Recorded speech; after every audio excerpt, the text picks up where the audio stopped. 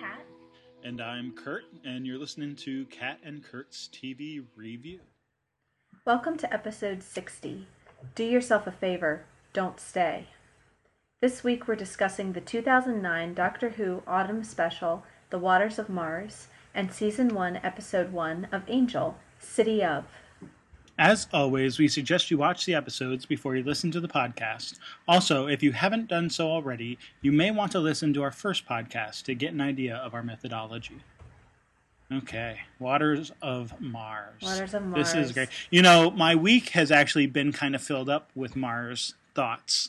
Beyond watching just this episode, there was one of the podcasts that I listen to is Penn Sunday School, which is Penn Jillette of Penn and Teller fame, does a weekly podcast with a couple of guys that he talks about various and sundry things. And this last week was actually a pre-recorded show, I think, that was a interview with a woman who is on the short list to be part of a private exploration expedition to Mars to set up a colony, and it's a one-way trip. So when I watched this episode the first time before I heard that podcast, and I heard the podcast and watched the episode again, I was like, man, this is crazy, because when you sort of watch it, you're like, and I think even you were saying to me, like, oh, you think about it as something that could happen like well into the future, but the way that this woman is talking is like this process, the plan is in 10 years. In her lifetime, yeah. Yeah, and she's like young, like in her 20s or maybe early 30s. So you know what I mean? Like, right. But they're thinking, 10 years down the line is when they're going to start sending people. Right. And they're starting on the process now, and it's going to, once, they finally select, there's still going to be years literally of training and preparation, all this. But you're thinking about this and you're like, I mean, I'm in my mid-30s. You're younger than me. Like this, we could totally have a colony like this, right, in our lifetime. Yeah, and so it just kind of put a whole different perspective. And then completely incidentally, I also started reading Podkayne of Mars, which is a book by Robert Heinlein, and just very different at that point. There's colonies on both Mars and Venus, and sort of trade going back and forth and whatever, but just sort of again to get that context. And that was already sort of on my list of things to read, so it just sort of incidentally worked out that I've been reading it this week, while we've been watching this episode, right, the Martian episode. That shocked me, what you told me about that podcast, because I think I told you so. The kind of inspiration for this episode was, I think it was in 2008 that NASA confirmed the presence of water on Mars. So that was kind of it's a huge, huge thing, because it sort of implies that's the necessity for life, right? Like, that's kind of what you need. So it doesn't prove that there's life, but it certainly seems like that's in there's the realm at least the conditions under which life could have been formed. Yeah, this is sort of the necessity for that. So that kind of, you can see where that inspiration came from, of watching that news report on TV, and kind of setting your brain going of what if the water's tainted and everything. But I had just kind of written off, like, oh, it's one of those near future episodes. You never expect them to be particularly accurate in their predictions of what, in the 60s, they're predicting, but by the 80s, we're all going to have hovercrafts and all sorts of things. Like, you don't you don't take them that seriously. Or even in the 80s when they were making, Back to the Future, what the early 2000s were going to be like. Hoverboards and stuff. Yeah, exactly. Right. So you kind of just put this in the realm of one of those stories, 2059, 60 years or whatever it is, in the future.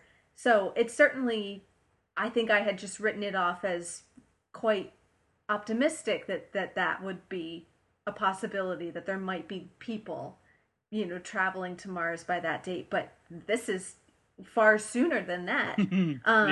Well, So planned. it's planned. It's planned. But the fact that plans exist mean, NASA's not wasting their time on something that has no future. So and that it's not even NASA. It's actually a private effort. Oh, okay. So it's which is kind of even more intriguing because you get the mentions of what they say, like the Branson Family Trust or whatever. What is it? Don't they say like refer something? Meaning, I took that to mean like Richard Branson, like the Virgin guy. Don't they make a reference to that in this episode? You know what? They might have. I might have missed it. So you probably heard that right. I may, unless I misunderstood it, but something like that. That would make sense. That would make sense. Like where you have this, right? Because he's into like this sort of like the near orbit space stuff too, right? Yeah. Like it's not just, I know he's into everything, but anyway, like the idea being that it is probably going to be, there's going to be some government, but also some private, efforts to reach other planets and further out into space and stuff, as everything is. I mean, Christopher Columbus, when he sailed, he kind of had his own ships, but he also sought funding from the governmental authorities of his time. So you know what I mean, like there's always going to be sort of that hybrid thing going on, but just that idea, like you get the sort of the competition in the dialogue between the characters here of, maybe it's the Philippines or, maybe it's whoever, who's messing around with us. So clearly there's like other colonies too. Like there's sort of a race. Competitors and everything. Yeah. There's a little bit of a space race going on. But I like too that, and we'll talk a little bit more about like the rest of the colony and everything, that, all of the characters aren't hugely well developed, and I think that's fine for the episode. It kind of does what it needs to do, but one of the things I do like about it is the diversity among them, that you get the sense sure that, which makes sense if it's a private thing rather than a government funded mission, that it's a very disparate group from, they got the best from all over the world working on this and everything. It's one of the things that helps you to sort of distinguish everybody, I think, since you don't have a lot of time to get to know them. It gives them a sense of texture and a little bit more, and that feels kind of right, that 60 years in the future, this will be sort of a global effort and everything. I found that reference. It's when they're sort of trying to figure out where the Doctor is from, and they go, he's got to be one of the independents, right? And was it the Branson inheritance lot? That's what I was saying. The family trust inheritance lot is what they say. And then he's like, right, okay, you got me. So I'm the Doctor. Like he kind of waves them off. Like, if you want to think I that's didn't make that connection to Virgin, but I'm sure that's right. Yeah. Yeah. That idea that there is, going to be sort of all these hands kind of involved and all of that.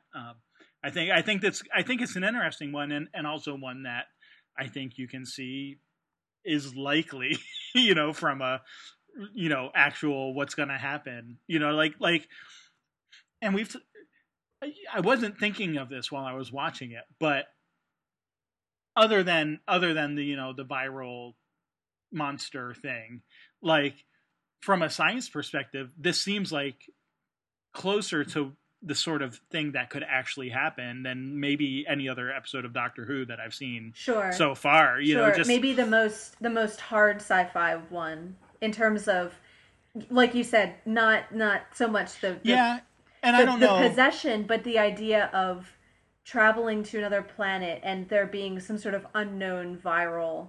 Yeah, I don't know how hard sci-fi, because they don't get into a lot of explanation, which is sort of a no, that's true. A staple of hard sci-fi. They get, they actually explain sort of all the calculations and stuff, but how it works. But I guess just the more realistic sci-fi, if that makes sense, like the more consistent with the way the actual world works, with reality as we know it. Yeah. Well, you're right too. Like even just about the base itself and how they function as a crew and everything, and the need to have so many airlocks and which also would be waterproof and that kind of thing. They make sort of the reference to that, like, so that there very is, but then also the idea that you hear a bird tweeting in the background, and of course it's to keep down the bugs, and you know what I mean, like stuff like that. Like Right. there does seem to be a lot more attention to that sort of detail. I don't want to imply that they don't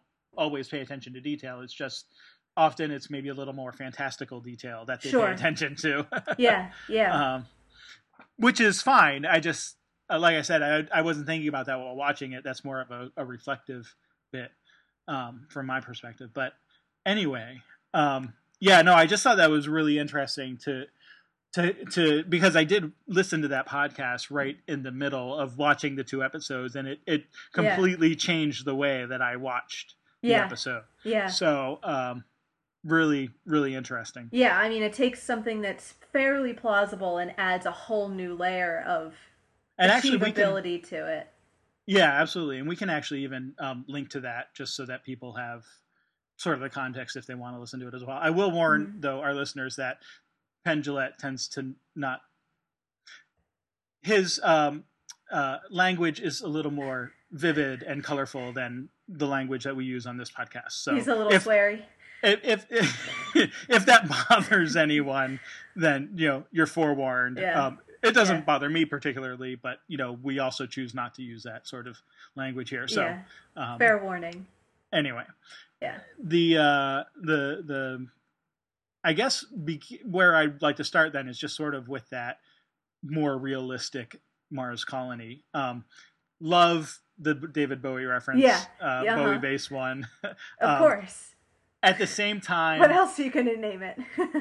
At the same time, I'm really glad they chose not to go with the obvious spiders of Mars as the monster, So, anyway, whatever. Wise choice. I guess there's not much... I mean, we know that they're the first colony, but it seems that there's other people either on Mars by now, like since they established 17 months earlier, I think. I think dating. They say like 2 years or something. Yeah. So there's either people in the process of establishing colonies or who have established colonies since then. So they're not the only ones. They're the first ones. I don't know. I wonder. I always had the impression that they were the first, and maybe there are other plans in progress, but that they're the only ones at this point. That could be as well. I don't know that it's ever stated one way or the other. No, but again, with the reference to the Philippines and the independent crews, the implication was that it was at least possible that there could be other people on the planet. Yeah. And possibly either establishing or in established and that's colonies. Kind of behind the not hostility, but the kind of wariness of the Doctor. Well, I mean, they don't expect anybody to show up, so that's kind of surprising. But that's which where you their wouldn't minds go necessarily to, is that he could be here to sabotage something. That's why you can kind of justify having a gun on him and everything, because he's here to sort of for some rival expedition or something. Yeah. And then just sort of situationally, I mean, we know that this is the day on which they're supposed to all have died. And the Doctor knows that right up front. Like, as soon as he realizes who they are and what the date is, it really gets to him that, this is a momentous point in history and an important point. And we'll talk about that maybe a little later when we're talking about the Doctor, like his whole theory of whatever, but just that this is a day of import.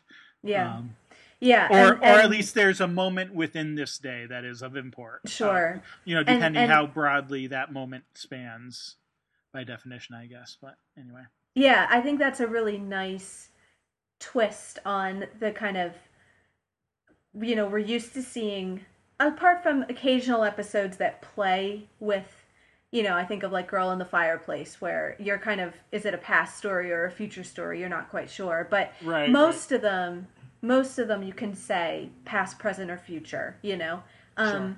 Whereas this has a nice kind of timey-wiminess to it, I think, because it's a future story, but it's one where generally when the Doctor goes in the future, you don't get the sense that he knows exactly what's going to happen. It's like he just shows up somewhere random and gets involved. Whereas here, to him, it is the past in a sense. Like he knows the events. It's like, you know, he makes the comparison to Pompeii, that he knows about this event in the future is as seismic, if I can use the word, as Pompeii is to us, you know. Right. And historical, like and with historical, the capital H historical, and you know, having extent, meaning and to the extent that he knows all of their names, he knows, you know, like these are heroes who died, you know, and you know. And I'm glad you brought that up, because I wanted to talk about like that whole like the flashes of like the videos of like the, you know, future version of Wikipedia or whatever we're seeing, that has the information there. It's like I got the sense that this was like the Doctor recalling it sort of eidetically, you know what I mean? Like he's like he has seen this screen before and knows, because he's read it, you know, what the text is that says there. Not, you know, like it's not so much meant to be like we're looking at the screen as we're looking into the mind of the Doctor as he's looking at the screen in the past, or had at some point looked at, you know, that information. No, that could be. But and then of course how that changes later in the episode when he changes things, and then Adelaide shoots herself. Which I admit I did not pick up on the first time. So we can talk about that maybe in a minute. Okay. I don't know if I just got distracted or whatever, but when we get to her character, I'll mention that again, because that also kind of threw me for a loop the second time I watched it. I'm like, whoa, wait, what? All right. So I think I don't. Do you have anything else about the colony itself? No, I agree with you. I like the kind of realism of it, you know, that it does feel something, and I think that's right for what they're going for, that they want this to feel like something which could happen in the future, that could plausibly be history with a capital H, you know? And so I think they achieved that, you know. It really has that kind of, you know, believability to it, which makes it a little bit more impactful, I think, when it all goes to hell. You know? Sure. Especially, you know, if I was this lady packing for Mars, I don't think I'd be wanting to watch this episode. You know, it's kind of a chilling idea of what space frontier travel could turn into, you know. I mean, yeah, well, and especially, you know, because if there is life in, you know, on Mars, or was at some point, it's completely plausible that there is a bacteria or like something a virus in the or water. something. Absolutely, and right, that's in ice, and that's certainly not adapted to humans, you know, or humans wouldn't be adapted to it. You know, it could be something totally foreign and dangerous. You don't know, and there is scientific theory about even life on Earth, like, you know, billions of years ago, or whenever life developed, you know, the Earth was not the most you know, was not the nicest place in the universe per se, you know, getting hit with meteors and whatever. And there are theories that life survived by you know, being ejected on rocks from Earth and like sort of floated out in space until the Earth cooled down from these impacts, and then like went back, and, you know, as this bacteria that had been living in space in freezing conditions or whatever after many years. So, you know, there is a possibility that there's life even still sort of in a cryogenic or whatever suspended state that you want to call it. Right. You know, in ice or whatever in Mars. And so our going there could very well wake it up. Hopefully not to this effect, but there is that possibility for sure. And it's definitely just the idea of how dangerous it is to go out there, and to kind of push human experience this far. I did want to mention really quick, because you mentioned the kind of whatever it is being frozen in the ice. The Doctor speculates about um, that another race might have intentionally frozen it, maybe, and that's in reference to these ice warriors who are Yeah. classic series monsters from Mars. So even Ah, even then, the Martians were associated with water, because it's the ice warriors, and sure, they were kind sure, of reptilian green men from Mars, kind of what you'd expect from the sixth sure. seas. So so I just want to mention that's the fine and noble race who built an empire out of snow. So I like that now Mars is always connected with water in these episodes for some reason. Hmm. I guess just because of the speculation of there being water, that's always a tempting thing to do when you Yeah, do a Mars episode. So yeah. um, we don't meet those ice warriors in this episode, but they are mentioned and they're classic, so we have to kind of acknowledge them. Sure. And that can lead right into the monsters because I do want to talk about them before we get into sort of the weightier topics with the Doctor and Adelaide Mm-hmm. and their and basically the story that revolves between and Yeah. around the two of them. So first of all, the monsters are not named. Um, No, the Similar to Doctor Midnight. refers to them a couple times as the Flood, and in the kind of behind the scenes bits, that's what like Hmm. Davies and his team seem to refer to them as is the Flood, but kind of like the Midnight Entity, that's just a convention. I agree with you. Like in the episode, we don't get a name. We don't find out what they call themselves, or even if they're many, or if this is a single consciousness. We don't get any sense of that. Yeah, no, that's interesting because I do. Now that you mention it, I do remember him using the term the flood, but I didn't pick up on that being like a sort of proper As name a or proper whatever. name, and I think it's only because he uses it a couple times that it became a proper Mm, name. Um, sure, right. You need to refer to it as as something. something. So Yeah, yeah. yeah. Um, okay, cool, interesting. Didn't pick up on that. Um, and then And yeah, flood is a singular noun, so that's kind of a little bit suggestive too. well, Well, is it? but you Well, it's a little. it no, you're right. There's a sense of flood which is uncountable. So it's Right. definitely a singular It's it's thing, it's but so many individual things as to be basically one singular thing.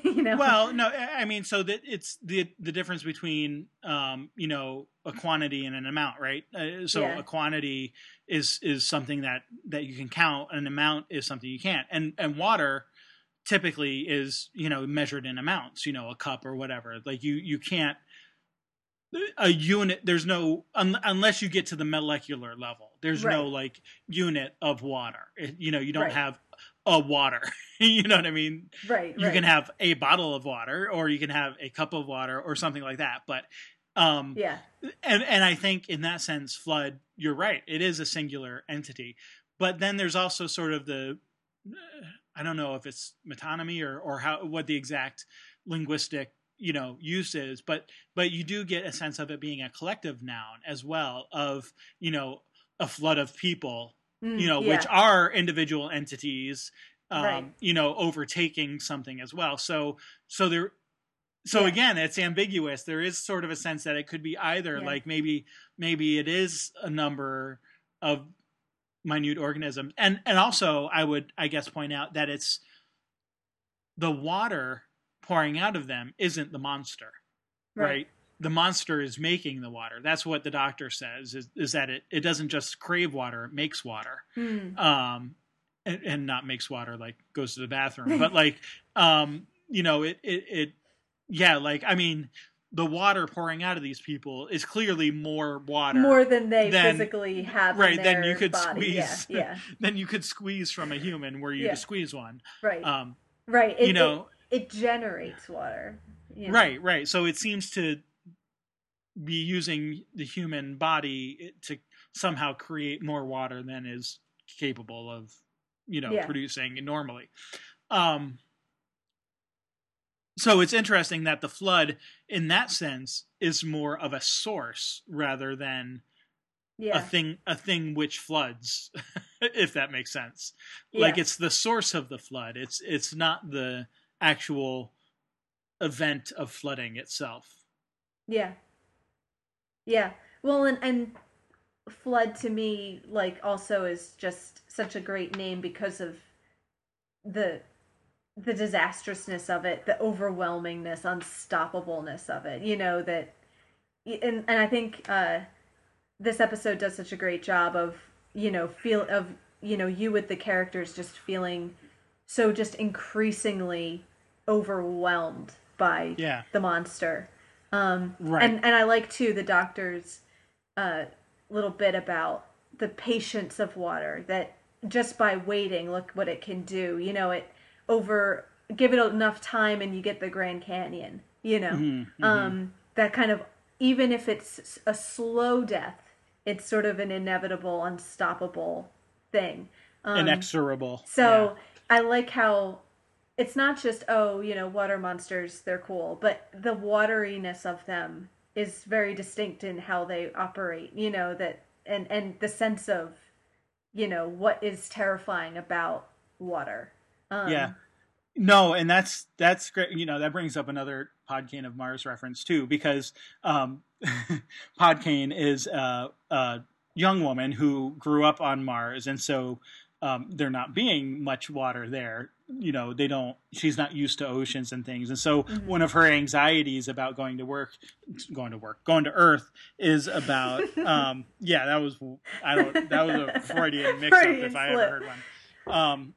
About her going to Earth is how much water is there, and the idea that there are people who go into these oceans of water, which, like, she's astounded that anyone would ever go into water that is higher, that is deeper than she is tall, kind of thing. You know what I mean? Like, just, which is kind of silly, but of course I was a lifeguard for many years at summer camp, so of course I had to teach kids how to swim and that sort of thing, and that's an actual fear of people who even grow up on Earth, but who maybe live in inner cities and don't go to beaches or to pools and even see that amount of water. So that's very interesting, and there is a sort of I think innate sort of primeval fear of water in spades like that, right?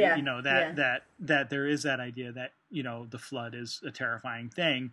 One of the oldest mythologies that is throughout many different cultures is a deluge story, you know.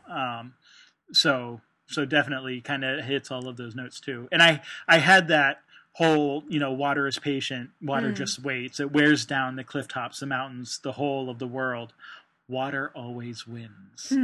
And we need to talk about that when we get to the Doctor too, because there's a parallel there, right? It's he becomes that as inexorable as he's calling water. Right. At this point. I'm gonna win. And not just I'm gonna win, but I did win. Right. I've always been thinking of myself as a survivor, but I'm a winner. I'm the one who won the war, and now I'm the one who controls time. And there's, and so if water has the time to wait and wear down things, what's the Doctor? What does that make him if he's talking about being a winner? In a sense, parallel to how he talks about water in this sense. Yeah.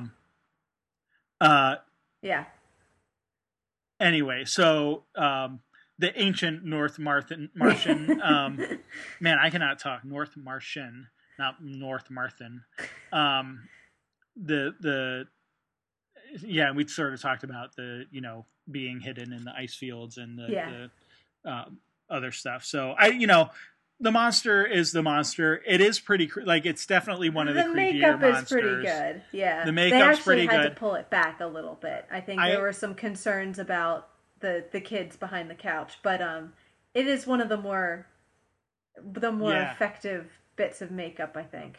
Well, and you just think about, so you get, I like that with the water sort of streaming out of their mouths. You also get the idea of the parching and the cracked, chapped, effect. Yep. And so you think of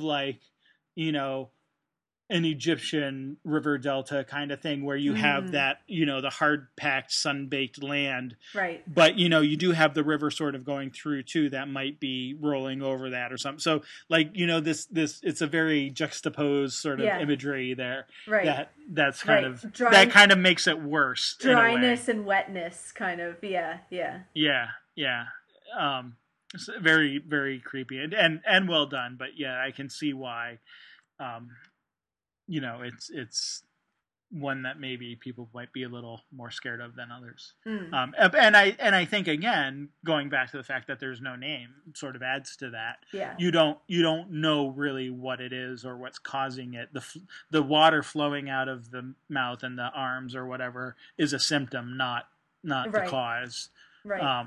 So you're not quite sure how to take that. But we talked about sort of those two things longer than I thought we were gonna. Okay. We need to start get to the juicy stuff. Yeah. And so I think we wanted to start with Adelaide, and we'll be talking about her with sort of the Doctor too, but I think there's maybe even a little more to talk about with the Doctor, so we can sort of use Adelaide as the starting point and then end up, with other. Yeah. The whole I like the opening because there's obviously the clear connection there with the daughter and the granddaughter giving their message and her not quite being able to get it.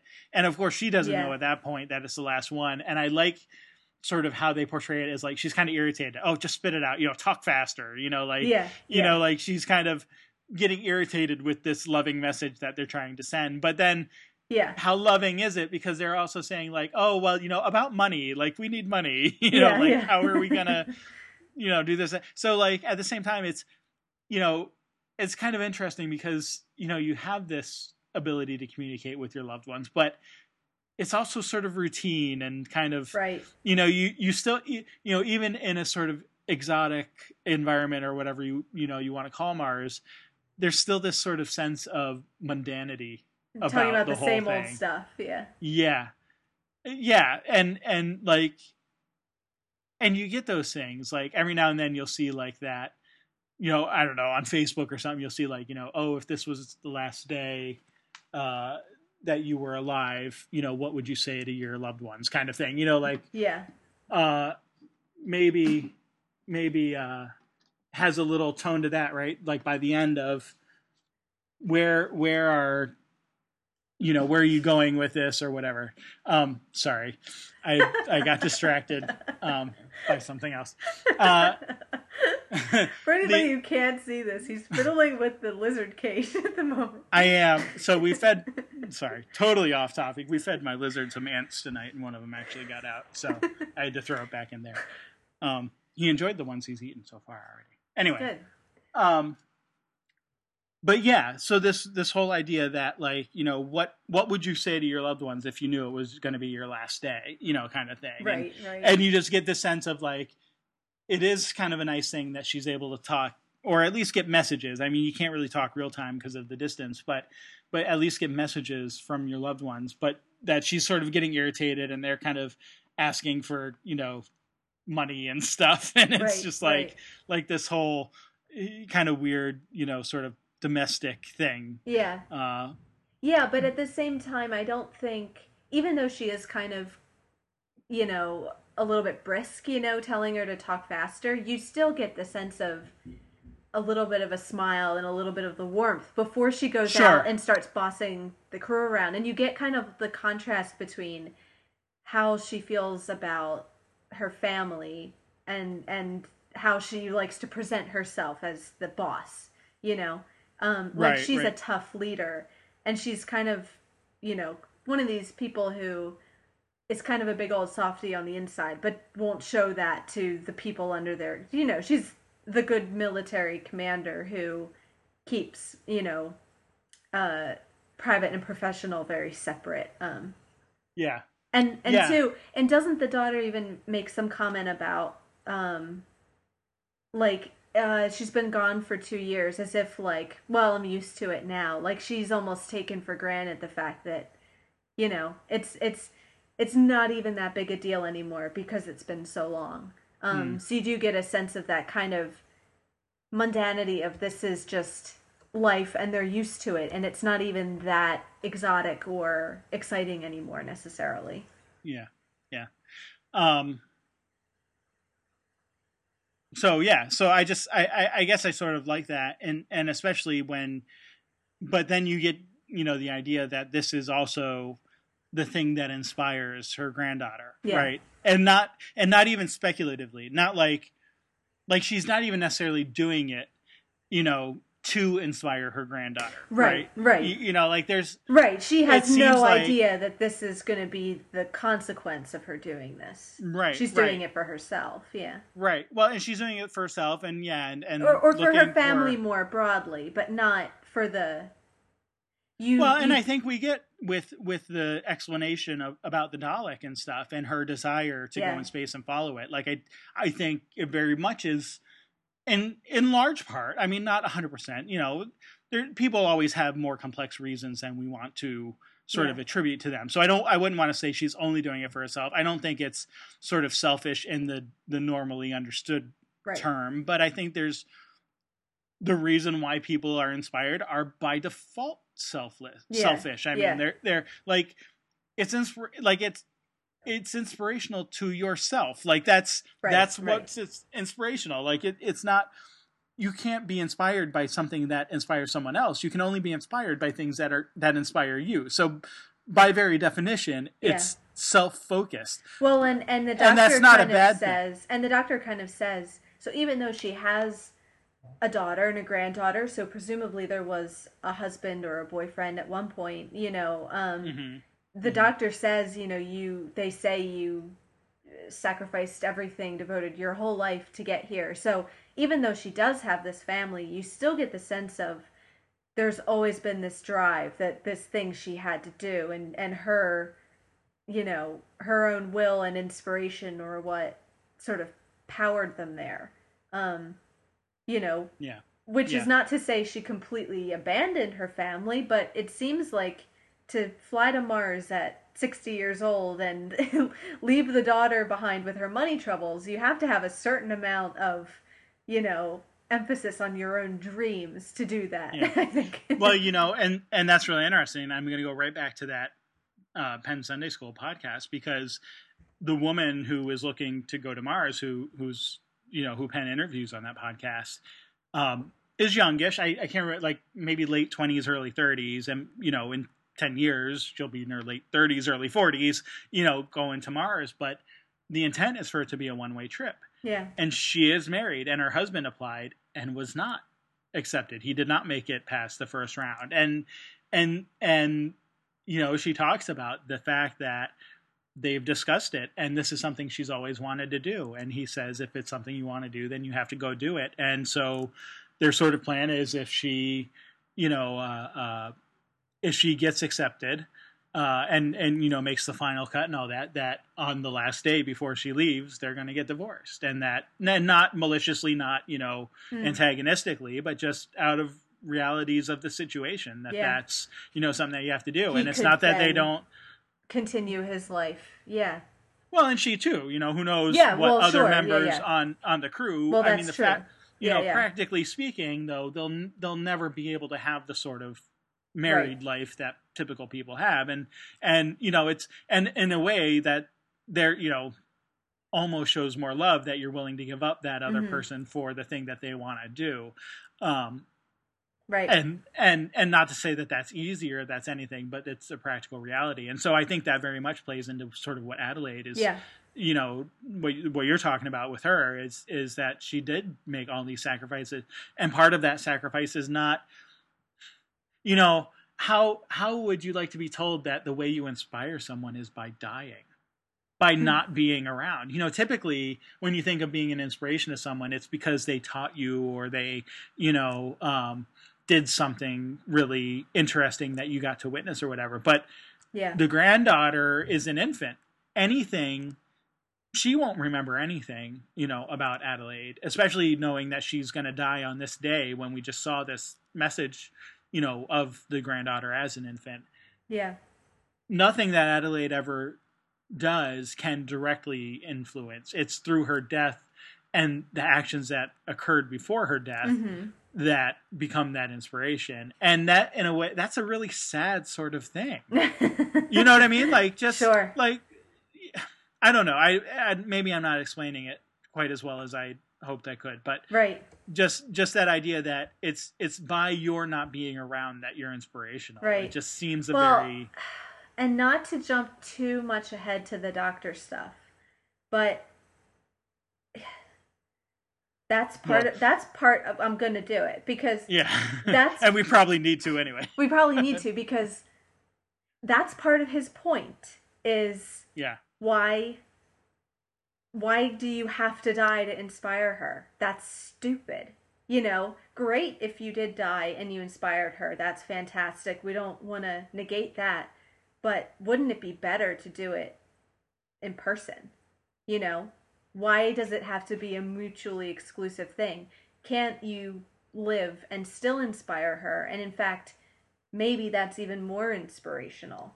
You know, and I think that's a point. You know, he's got kind of a point there. And I think, you know, the doctor's position in this episode is so ambiguous. You know, like pretty much everything he does is like both him at his most monstrous and coming from, you know, some of the most sympathetic and noble positions that he comes from as well. So like there's certain, even as you know, he's completely going off the rails, even stuff like that, you have to say, well, he's kind of got a point there, you know? And that's not necessarily, his actions might be suspect, but that motivation isn't necessarily a bad one. Yeah. No, and I think you're right. I mean, that definitely comes into it is why do you have to be dead to be an inspiration? I think that's 100% true that that's what he's saying. But then there is the question of, is what he's saying accurate? Yeah. Like, that's what he says, but is what he says actually true? Well, exactly. And that's where the ambiguity at the end. And so let's talk about her suicide, because I mentioned I didn't pick up on that the first time. I don't know why. I did not. I totally missed the scene. Maybe I looked away, got distracted or something. I totally missed the flash of her pulling out her gun as she walked inside. Okay. So between your first watch and your second watch, when you realized what happened, what was your read of the end of the episode? Well, I thought it was more ambiguous. I knew something that happened, and I suspected that she had. Well, I knew that she died, but I didn't see on this, like, because it was quick. Yeah. It was quick screenshot, so I didn't, like, I saw the change from she died on on Mars to she died on Earth. Right, but that could have been years later or something. I did not see. Then the larger one where it says, like, you know, the two people reveal, Mia and Roman, is it, who reveal, you know, what truly happened. But then, like, within the text, it says, you know, something about Adelaide's suicide, and but I didn't have time to read that fast, so I didn't pick up on that. Yeah. So I didn't see her pull out the gun, but I saw the blue flash, and I saw the doctors horrified, like, oh my gosh, and then you know, she died on Earth and blah blah blah. So I thought it was like a time corrective thing. So like I thought, you know, you get the doctor talking about fixed points and things that can't be changed. Right. And so I thought that my sort of thought process was, oh, like, clearly she died, because I saw that part that changed where she died on Earth. But we don't see why she died. And I thought, like, the blue flash or whatever was like a you know, time correcting itself, and she just sort of fell dead because she had to die at that point, because it was a fixed point. Right. Interestingly, that's not what happens. No, and so when I saw the second time, I'm like, wait a minute, she pulled out her gun. That means she did. And so when it got to those last final captions, I actually paused and read the stuff, and I'm like, oh, Right. suicide. It Like says right in there her that she was house. suicide Yeah. and stuff. So then I mean, it's pretty clear once you read that and see what's the what, Yeah. that she's, that she is dead by her own hand. And so the question becomes, but still, I don't know quite how to read that, because the question is that still in a way time correcting itself? You know what I mean? Like, well, yeah. And but, rather than sort of a fantastical or scientific or quantum whatever happening, is it, sort of through her own realization, because she gives that whole speech of, you're not right. Like, this is not the right way to act. I don't care who you are, she says. The doctor, talking about when Adelaide sort of expresses that she's worried now that her daughter won't be inspired, at least in the same way. Yeah. The doctor says different details, but the story is the same. And Adelaide says, you can't know that. If my family changes, then the whole of history could change, which is literally true, because they're the ones, the doctor's already said they're the ones who go out. So if they're no longer the first ones to lead these missions, right, history does change. History has to change. Right. The decisions that get made are going to change. The little minute shifts in direction are going to have huge ripples later on. Yeah. Future of the human race, no one should have that much power. And then the doctor's, his response is tough. Tough, yeah. Just tough. And, whoa, dude, what has happened to you? Like, this is really crazy. So, I don't know. I'm not 100% convinced that it's not, in a way, sort of time correcting itself. Right. But in maybe a slightly different, like, it's not. And it's one of those things of it's one of those free will fate dichotomies, where in a very Tolkien-esque way, they seem to be a little bit indistinguishable. Like, you can't take away, the whole point of that ending is Adelaide's choice, that she takes that decision away from the doctor and says, you think you can tell me what to do. You think you can make these decisions, and you can't. You're not in control of everything, and I'm going to show you.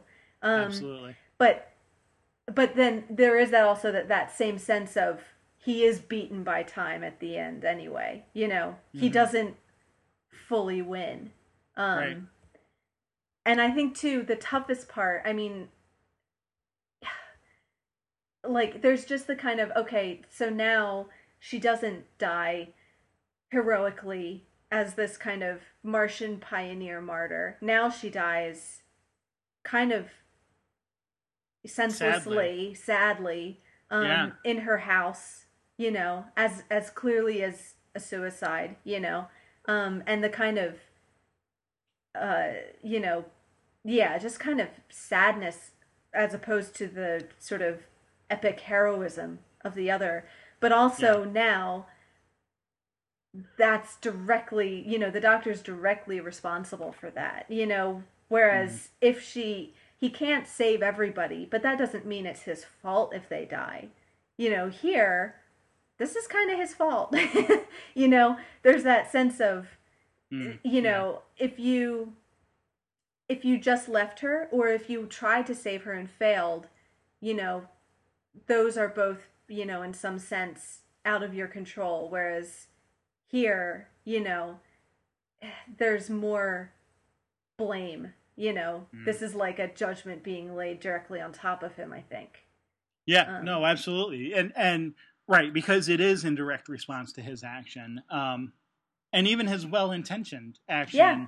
No, and that's really what a lot of what I'd like to talk about with the doctor is just the tension between how you think about, like, the anti-hero turns evil stories, and they're so easy to get really wrong, like, it's one thing to say that, this character used to be good a long time ago, and then, they became evil over time, whatever. But, like, if you actually try to show that, it always ends up really black and white.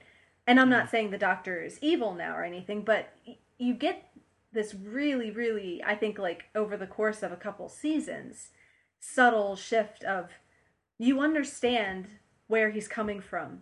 You know, there's this really interesting tension between, on the one hand, totally understanding why this is wrong and bad and terrible, and he's completely arrogant and terrifying and monstrous and all these things, but you also completely understand where he's coming from through most of the episode.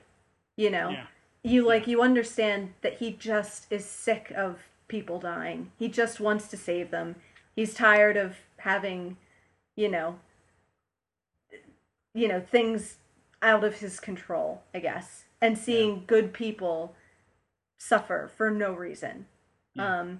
Well, and it's interesting. So I just want to, real quick, before we get too much into the Doctor, I want to wrap up Adelaide, because just the final thing, right, is we do see that Susie Fontana Brooke goes and does the Lightspeed ship. So, like, in the end, things are all okay, right? Like, well, they're not I guess okay. So. I mean, it doesn't. We don't ever get a detailed comparison of how the timeline may have shifted. I mean, the other two are still alive, you know, but you do get that sense of. Well, but what I was going to say, fundamentally, what I was going to say is that actually supports what the Doctor says when he talks about different details, but the story is the same. Right. So, but then again, like, is he completely right? Because he was talking about different details, meaning that Adelaide would be alive. Right. That's the detail that's different. Right. But the details that are different are, like you say, that there's two other people who survive, and Adelaide dies, but not quite in the same way, in a more sort of pathetic and desperate way than she would have. There is that part of you that wants to say, as much as you understand why she is making a point and why, you know, there's a kind of self-sacrifice to the death, and that she's kind of showing him his place, and there's the good of that, but also, did she really need to do it? That's part of it. It's like, there's a senselessness to it, you know, a needlessness. You just escaped something you should never have been able to escape, and really, you have to shoot yourself on the rug. Like, you know, I think there is, it's all that ambiguity of right and wrong are very mixed up in this episode. Yeah, and that's the thing, is you don't know if she had lived, maybe it would have affected things in the way that she talks about. Maybe, who knows? I mean, her daughter, you know, would have grown up, you know, over the next 20, 30, whatever years. Yeah. Or her granddaughter, I mean. And who knows how she might have been. She might have still inspired her granddaughter, and that. But that's 30 years. The inspiration could be completely different. You could still, you know, she still could have been great inspiring grandma, but to something other than space travel. Yeah. You know what I mean? So like there is a valid concern on her part, but at the same time, you're right. Like, you want to believe that not committing suicide is the right answer. You know what I mean? Like that the Doctor may be onto something. And it's just that, it's that the being right and not right at the same time. It's like Schrodinger's, you know, theorem or something. I don't know what the right thing would be for that, you know, but yeah, it's simultaneously right and not right, and you don't know until it happens what actually is the correct answer. And even when it's over, we're not really sure, you know. Right. Well, I mean, by saying until it happens, like, I mean, like, even way down, until the future, right? You know, what happens in the future, because you just can't know at that moment, in particular. So anyway, I just wanted to point that out. The other thing I wanted to point out, just with respect to Adelaide, is that whole, you know, assuming that she's right in the respect that there's a very similar result that happens of her granddaughter being inspired by her and going on. Assuming that at least is a result that continued to happen, whether it would have happened anyway or not. There's a sort of Pete flavor to it, right? From Father's Day, of his realization that the only way you're going to correct things is to go out and do, and even Donna later in Turn Left, that there's this need to sacrifice yourself in order to make things right with the world. Well, and I would connect this and the too with universe. the kind of long running theme of everything has its time. You know, Sure. everything dies, Sure. and there being a sense of Never say never ever. well, and Yeah. just a sense of there's a right time, and that's not to promote that suicide is a good thing, just that there is a sense of death is part of life, and if you include that in a show which includes time travel, then messing with that can get a little sticky. Yeah. You know? Well, and I do want to point out too that the original way she died was suicide. Sure. The exploding a nuclear weapon on yourself is just as much suicide, right? as in a way it's kind of murder suicide at the same time, right? As so it, in one sense this is even a little better than the. I mean, I'm being somewhat tongue in cheek with a very dark subject here, of course, but the we can't lose sight of the fact that that originally. And I think sorry, I was having lizard troubles. I just can't help but note that that your cat is whapping you in the face with her tail. Yeah, and if people hear her begging to get at the door, my apologies. We're having animal troubles this week. Yeah, it's a weird. It's like, yeah. Anyway. Yeah, she's crawling all over the place. No, and I think you get this episode is going downhill very. It really quickly. is. I think it definitely. You're right. There isn't a huge difference in when you boil it right down. Blowing yourself up on Mars and shooting yourself on Earth aren't fundamentally that different. But I think what is lost is some of the kind of self-sacrifice of the one. Yeah. Definitely. And I'm not saying you weren't saying that, but the kind of I'm down with the ship and saving Earth is different than I'm gonna just off myself in my living room to prove a point. Yeah, sort of spitefully. It's not wholly one or the other. They bleed into each other, but there's a sense of loss of stature there, which is like you said, kind of pathetic. Yeah, a sort of moral rectitude that gets jettisoned. Yeah. No, I think that's absolutely right and a good point. So we have 3 minutes to talk about the Doctor. God. Oh, this is a problem.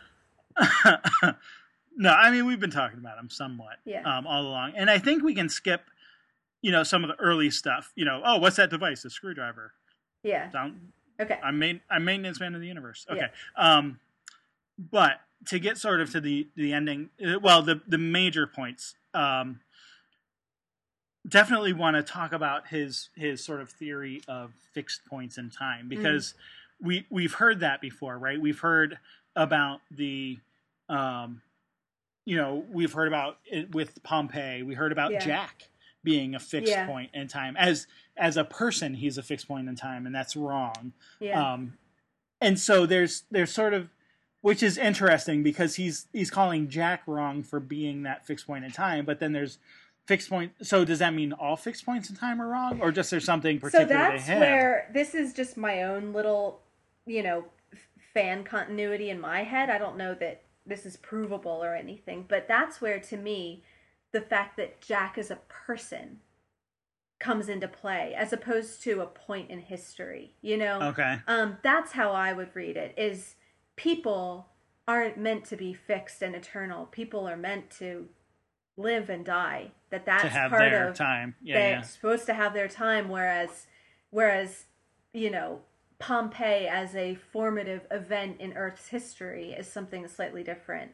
And it's the kind of degree to which people know it, which seems to make it, that because this is a thing which everyone knows and is a part of our collective, kind of significant points in history seem to be what fixed points are sort of made of. Well, that goes back to your point about free will versus predestination, because if you're fixed, that implies, right, a sort of rigid predestined kind of thing, right? Like, well, it has to happen that way. Well, and we get Jack repeatedly killing himself and being killed and brought back, so his free will seems to be sort of limited.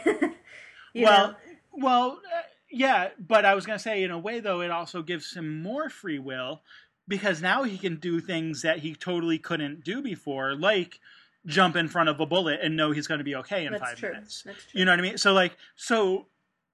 But that doesn't deny your point. Like, yeah, like there are times where he's trying to die and wants to die and he can't. So you're right. There's things that he can't do too. So there's still this ambiguity to it, and maybe that's what you're talking about there. But I didn't mean to talk about Jack so much per se.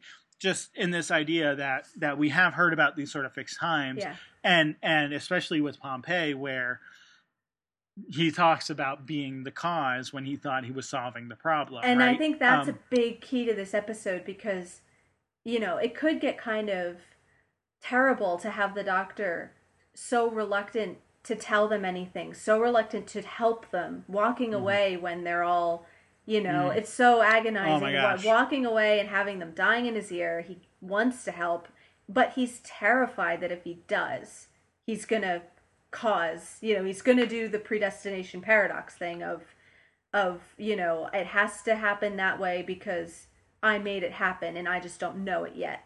And if I step in and interfere, and of course that's the irony of the end, is that's exactly what happens. It's the thing he's terrified of is being responsible for Adelaide's death, and that's kind of how it works out. But for slightly different reasons, I guess. Right, and he still changes things, but doesn't change things sort of ultimately in a big sense. Right. So. Yeah, whereas maybe if he had just given in and saved them, he could have changed time and gotten away with it. Because it seems like he was able to do that to a certain extent, Yeah. Well, and I think so there's a couple other interesting things, too, about his ideas here. One, he talks about it as an idea, as a theory. He talks about it as something that is something that he sort of came up with. And so you don't know... I guess I don't know at this point if it's, just like this isn't something that like the Time Lords told him. It seems like that it just seems like it's something that he's observed in his 900 years of wandering. That there are these moments, these tiny precious moments he talks about, and that's another thing is why is he calling it precious? Is it precious because it needs to be preserved, or is it precious because it's something that we need to, or that we should want to observe? You know what I mean? Like there's multiple sorts of uses of the word precious that could apply there. Yeah. So anyway, but everything else is in flux. Anything can happen, but these certain moments, they have to stand. And it's interesting because he seems to know, or he seems to be able to recognize at least when those moments are coming, but he doesn't know the particulars of them. Like you said, like he doesn't know if he's going to cause it or if he needs to walk away so it can happen. Right. So very, very interesting. And again, sort of ambiguous, because even though he is a Time Lord, it does sort of show that he doesn't know everything, and he still has to, kind of be aware of how things are happening. And on the Time Lordliness of him. I'm not just a Time Lord. I'm the last of the Time Lords. They'll never come back. Not now. I've got a TARDIS. Same old life. Last of the Time Lords. And they died and took it all with them. The walls of reality closed. The worlds were sealed. Gone forever. Time Lords kept their eye on everything. It's gone now. But they died. The Time Lords. All of them. They died. I'm the last of the... Like, just that repetitiveness of last of the Time Lords, I'm the last of the Time. Last of the Time Lords. Last of the Time Lords. Right. And the first time I watched it, it's kind of like, okay, I get that he's having a revelation, but I'm not sure what it is yet. Like, what is it about this repeated? Something is clicking, and it's not until he gets going that I really caught on to what exactly it was that had occurred to him. Yeah, well, and it's that, and we don't necessarily get the payoff until later, right? Because it's when he talks about once upon a time there were people in charge of the laws of time, but they all died. Do you know who that leaves? Me. It's taken me these years to realize that the laws of time are mine and they will obey me, which is really disturbing. It's really disturbing, yeah. Well, and apparently telling people to obey him was something of a master catchphrase back in the classic days. So I think you're supposed to hear an echo of the master in that you will obey me. You know, that he's putting himself as master of the universe in a way. Yeah. Huh. He-Man. So, yeah, no, but and again, it's that's interesting. I didn't pick up on that, but that's and why would you? But you know, if for fans of the people who had watched the classic show, I mean, you get it without that, but it's just another layer of this is not good. You know, and that's kind of Adelaide's point, and that seems to be the big moral failing here, because I don't think the Doctor's moral failing is trying to save the people. You know, I don't know that the story's point is he should have walked away and left them. You know, the point is this is the problem. It's this time is what I say it is, because I'm the only one left, and if I don't like it, I'm going to change it. You know, and you get that sense of what else is he willing to change to suit his own personal preference, you know, like is this the standard operating procedure now, that anything the Doctor doesn't like is now going to be sort of reshaped to his, you know, and maybe he likes it or maybe he dislikes it for perfectly legitimate reasons, you know, but that doesn't negate the fact that, like Adelaide says, nobody should have that much power. That's playing God, you know. Right. Well, and way back in series 1, we got with, you know, the long game, and then, you know, the final couple episodes where it was the Doctor who caused, you know, the Daleks to sort of be able to come back, right? It like, yes, he sort of fixed things with the evil editor thing, right, and Simon Pegg, but he, you know, he sort of created that opening for the Daleks then to come, you know, make things and imprison people and make new Daleks and whatever out of people. Similarly with the Master, you know, the Master says, if I told you what was really going on, it would break your heart. The Doctor helped save all these people. Right. And they came back as these Troglodytes that were, you know, subverted into the, you know, or the people were subverted into the Troglodyte, and you know, just it does break your heart. It's very sad what happens to them. So it's not the first time where we've seen the Doctor sort of, but it's the first time he's done it with intent, you know. Well, and that was where I was going to go. And that's the monstrousness is of course, if you go outside, you're going to break blades of grass. You're going to have ripple effects. But this is the only time of him saying, I know that, and I don't care, and I'm doing it anyway. I'm Time Lord Victorious. I'm Time Lord Victorious. They're all gone. I'm the only one left. I'm in charge. Well, and absolutely, yeah, no, I think that's right, and so you get the, sorry, I was going to go somewhere with that. He realizes that at the end, after he realizes what Adelaide does, he says, "I've gone too far," or something like that, right? I don't remember the exact words. But yeah, it's that moment of decision, and I wanted to bring up that moment of decision because it's a long time coming. I sort of equated, because he stops and listens, like, and watches, you know, the people, as their flooding is happening and as the base is getting ripped apart or whatever, and he knows that they're gonna die. And it's a really long time that he's standing there watching. And I equated that with the long pull away scene after River dies. That it's meant to be uncomfortable, that you're hearing these shouts and screams of people and knowing that they're gonna die and that the doctor is walking away. And the funny thing is, as the viewer, you almost have, like, I think the point of that, if there, insofar as there is a point, I think that the point of that is to get us to say, no, no, no. Don't walk away. Yeah, go back. Save them. So we're rooting for the doctor. Right.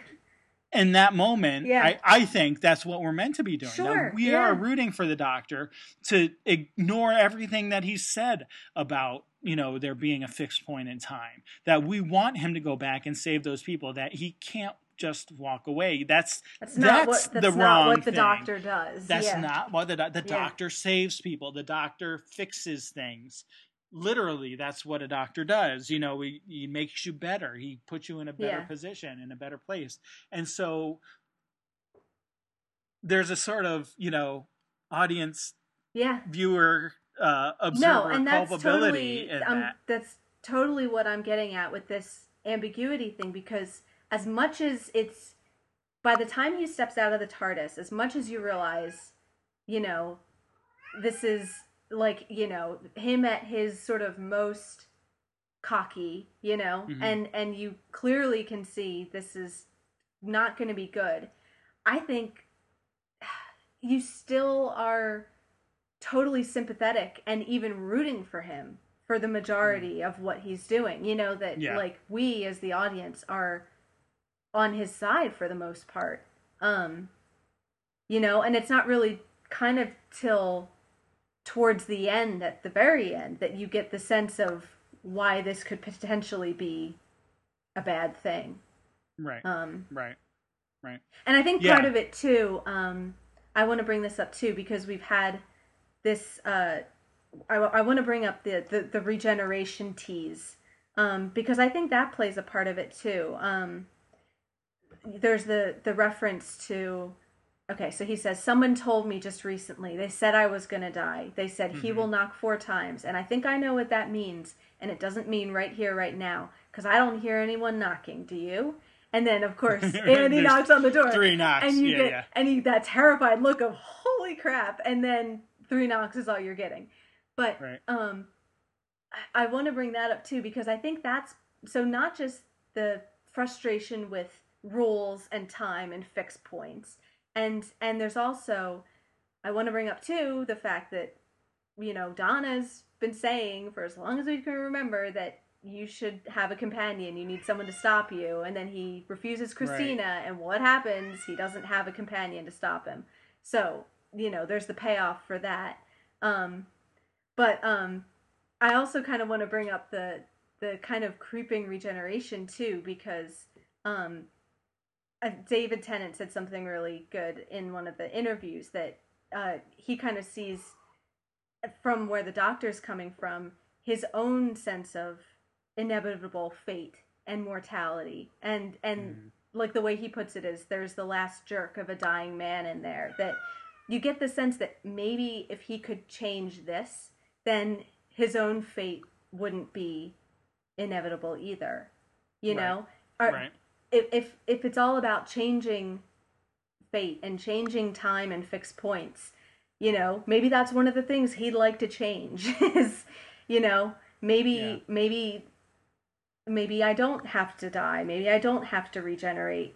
If I'm in charge and I'm the boss, then whatever I say goes. And that's in there too. So I think you get all of those, like, the loss of the companions, the sadness of losing people, the sense of impending doom, all of that kind of goes together to see, kind of making him really sympathetic, I think, even as he's being completely, out of control with his own power. You still have to kind of understand why, and feel for him, I think. Yeah. Well, yeah, I mean, and of course he's thinking about all of that his death and stuff, or what he sees as his forthcoming death, because they haven't actually said that right until now. Like, it's only been your song is ending, sort of Sure. metaphorical allusion, which we can rightly take as meaning right. that. Although the doctor here says they said I was going to die, so he takes it that way. And that's what I was going to say, is until this episode, like, we've been taking that as sort of metaphorical to mean that probably he means death, but that he, is going here now thinking about it as being his death. And he even talks about, again, he says, I've gone too far. Is this it? And he says, my death, is it time? So he's talking about death to this Ood who appears to him. Right. Which I assume is just sort of a vision, but I don't know. Is this a Rose thing, like where we saw Rose sort of appearing, and whatever, is the Ood really there? Is it not? We may not know, but put a pin in that. So, yeah, because the Ood doesn't say anything; he just kind of looks at him and then disappears. It's this very kind of cold, again, very judgmental. Not in a but I mean that kind of literally, he's there to judge in a way, it's kind of in the moment of realizing what he's done. Yeah. There's this Ood, sort of hovering. Insofar as you can read an Ood's expression, it's looking at him very judgmental. And I love the way he looks kind of scared when he goes back in the TARDIS. That he kind of looks over his shoulder at Adelaide's house and kind of hurriedly jumps inside and shuts the door really fast. Like, she might come out, she's almost like a ghost might come after him or something. Yeah. There's that sense of, let me get inside really quick, because that kind of terror, I guess. Yeah. Well, no, there's a great, Tennant does a really good job of expressing that fear and anxiety and awe, I guess, sort of at what happened. Yeah. Like, awe in a bad way of what happens. So. I think too, because even though he does kind of become very, Time Lord victorious, but it's still the Doctor, right? He's still not a bad person, and so it doesn't take much to pull him back, you could see the potential for this going very far down the road, but he's not that far down the road, right. As soon especially, as, especially in his realization of I've gone too far, Yeah. So, yeah. Yeah, so, it's not, I kind of like, too, that I like that Davies is very willing to take the character somewhere sort of dangerous and uncomfortable, but not to the extent of making the character unrecognizable or getting carried away with exploring the dark side. It's still doctorish. He's still good, Yeah. Yeah, no, this is the big mistake, it seemed. Hopefully the only one. Right. But it is definitely a big mistake that he makes. So, yeah. Although I do want to say one more kind of point of ambiguity. It does end with him sort of that moment of staring at his console, just sort of thinking, and then no, and then he flies away, and you're not quite sure what that no refers to. It's kind of a defiant no, but who I took it because before that he goes. Before he goes in the TARDIS, he's talking to the Ood. He says, again, I've gone too far. Is this it? My death? Is it time? And then the Ood disappears. He gets up, goes in. And so it's a little... In reference to that conversation. It's a little, distanced from it. But that's what I took that to mean, that, no, it's not. It's not his death. It's not his time. Right. Although it could be soon. It's not yet. Right. Or again, that the same kind of fear that like is leading him to make these sort of desperate mistakes.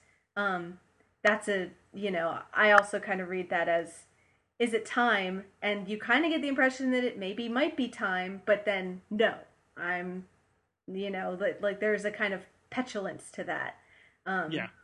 So, but we'll pick up that conversation next week, I think. Yeah. Okay. Now that we're grievously over time. We are, yeah. We got to get past these specials. I know, right?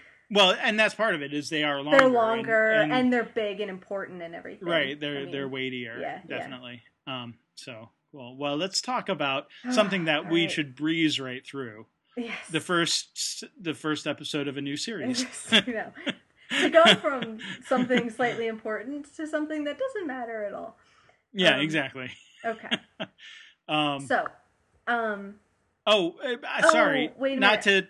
Not to extend the conversation, but you did have some production notes. I forgot. Hold on. Let me get there really quick. Sure. Oh, goodness. Okay. Really quick. So, co-written by Russell Davies and Phil Ford. So Phil Ford was a writer on the Sarah Jane Adventures. This was his only Doctor Who episode until recently. He has written an episode for Series 8. So we're eagerly awaiting to see what that will be like. Especially because I really like this episode, so I'm interested to see what his next thing is. This won the Hugo that year. So Russell Davies, after many nominations, gets a win, and I think a deserved one. It also won a BAFTA Crewmove for Best Design, which to me makes sense with the water monsters and everything. And Best Male Performance Constellation Award for Tennant. It's in the new Doctor Who poll, which recently came out, it's number 43 out of 241. So it's sort of comfortably in the top 20%, a solid sort of classic episode. And we also kind of mentioned this too. It's the first special not tied to a particular holiday, although it's pretty close to Halloween. So I like to think of this, it's a spooky, kind of chilled episode. Okay. So I kind of like to think of this as a Halloween episode, but it was a November broadcast. Sure. So when we come back next week, we'll be for Christmas again. So there we go. We've traveled a whole year in 3 episodes. Very cool. All right. Well, now I guess on to Angel. Yes. And so we gave a little introduction and sort of had that, the preview. But I think you wanted to start talking about like the tone and some of the maybe production or yeah.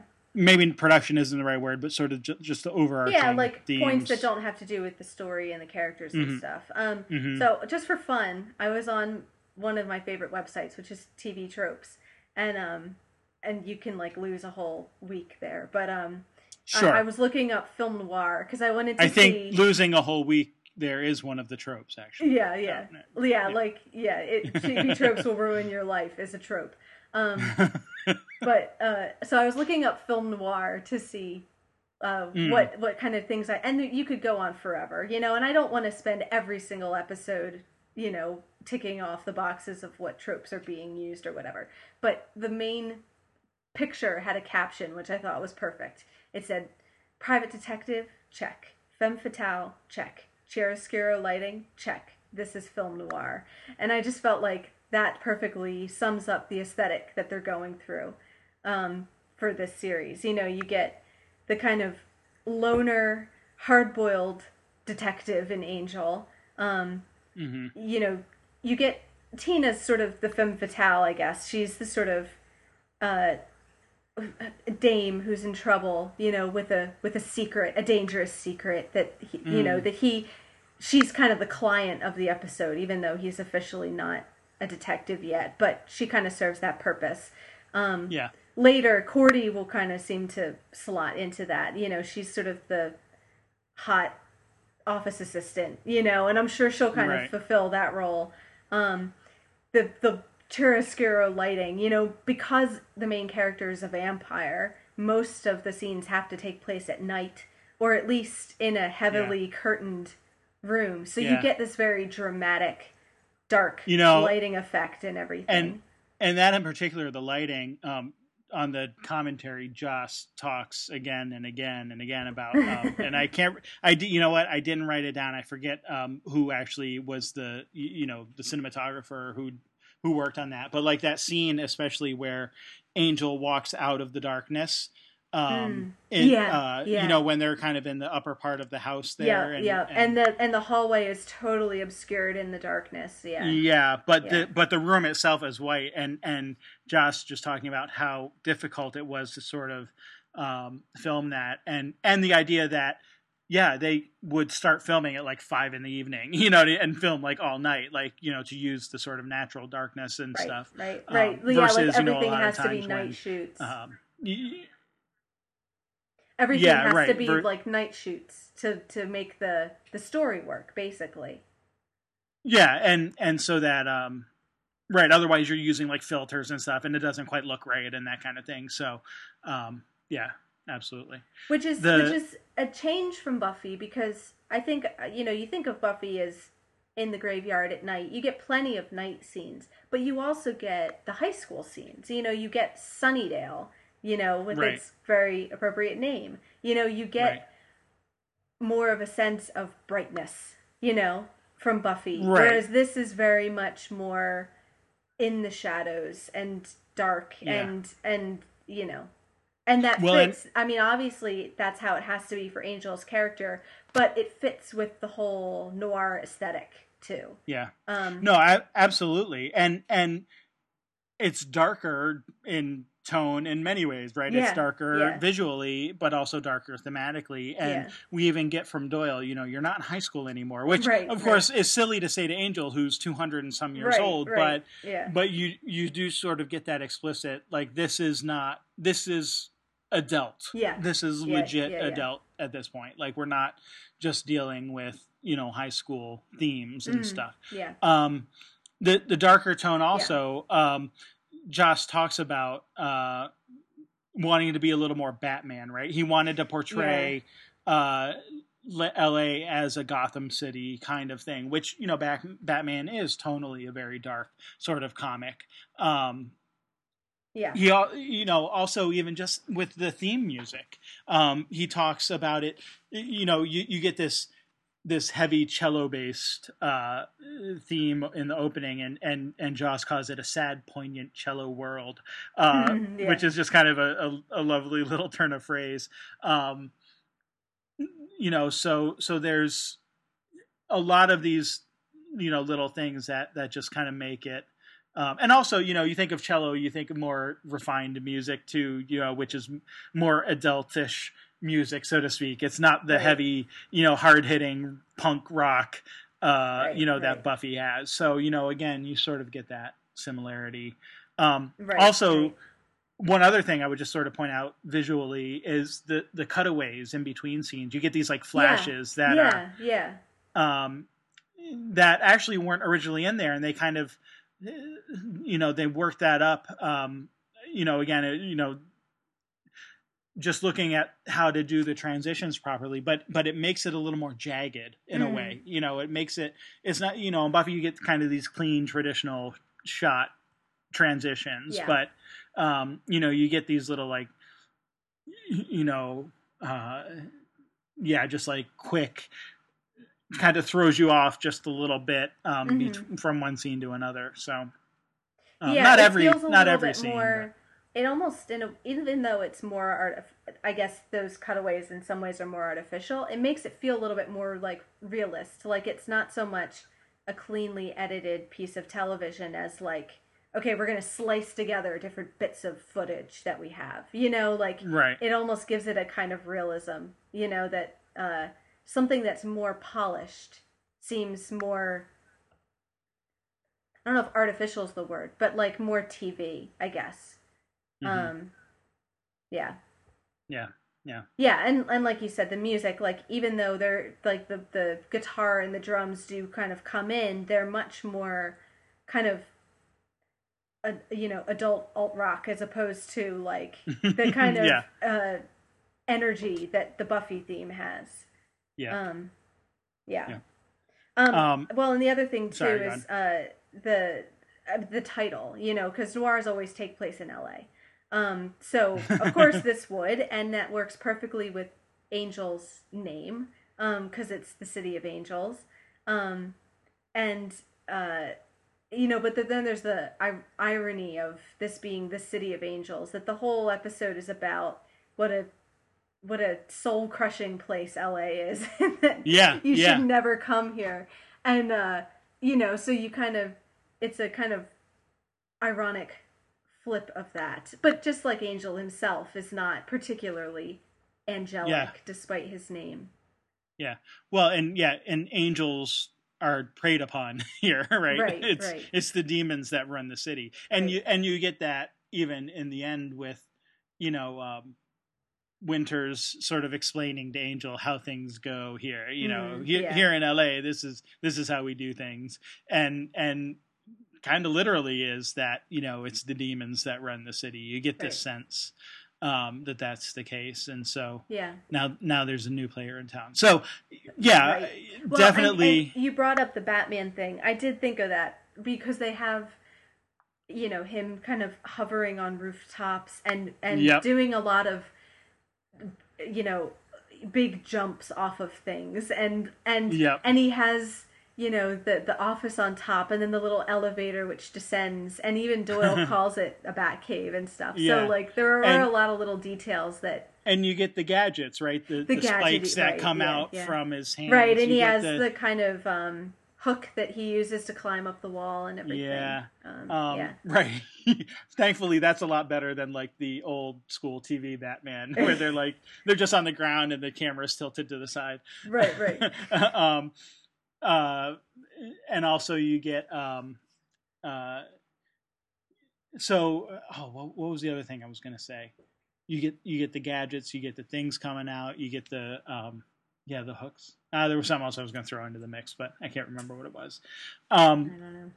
But anyway, the car. Yeah, like the. Oh right.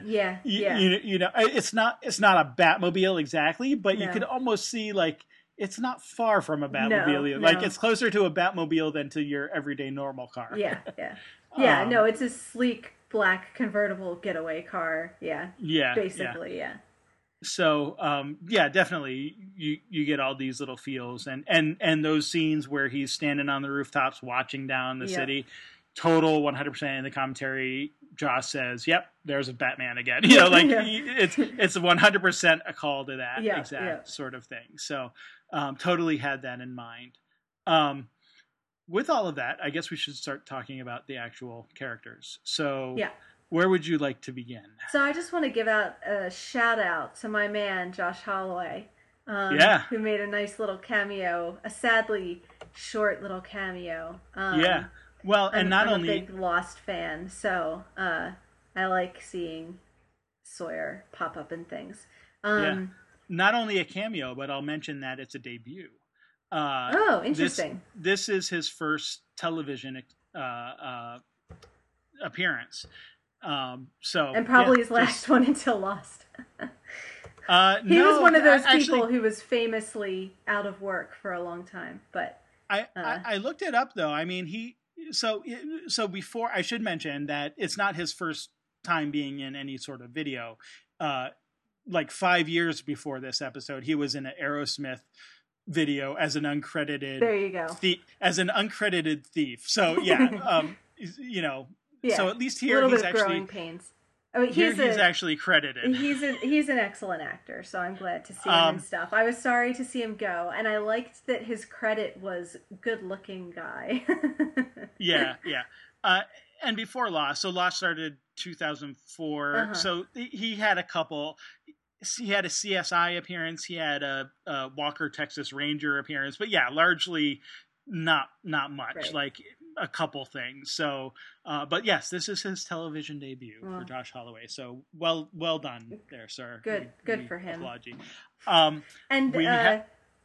Sorry, you were gonna say, I think, what I was gonna say. Yeah, I was just going to say, and we have another lost connection in this episode Right. through Tina, played by Tracy Middendorf, Mm-hmm. who did not have nearly as big of a role in Lost as Josh Holloway did, but played in it several episodes as Bonnie, I believe was her name. Yeah, as one of the I others. didn't know, she did seem sort of familiar, but I didn't make the connection. But once you said Bonnie, she's one of the ones in the Looking Glass with Charlie. There's like two others who are manning that station, so she gets to kind of beat him up a little bit, and she dies and stuff. Yeah. So once you said that, I did recognize her.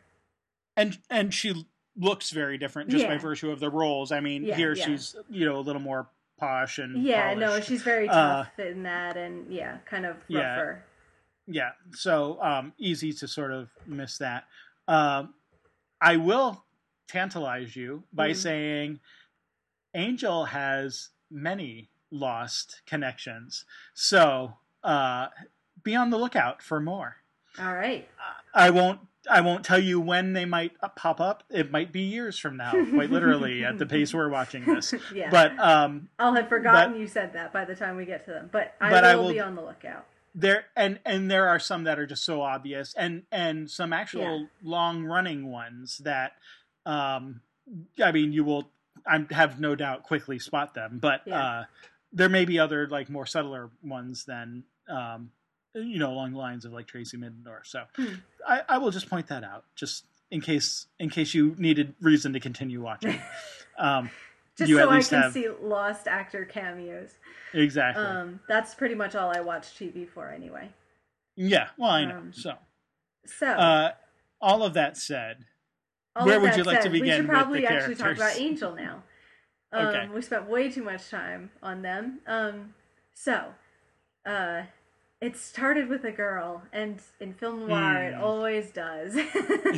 Yeah. It always starts with a girl. So, I like the kind of... This dame walked into my office and Yeah, and she was trouble right from the start. Which is kind of a layered thing, because you get him talking, he's kind of drunkenly reminiscing in the bar that, so there's kind of that, sloppy guy talking about his lost love kind of layer, but then you get the sense of, it started with Buffy, so it really did start with a girl, and then you get this particular adventure starting because of Tina.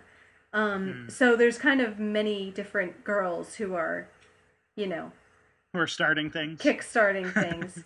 Yeah. And I guess if you want to take it all the way back, his original turning into a vampire started with a girl too. So Yeah. Oh, and yeah, that's right. We must not forget about Darla. no.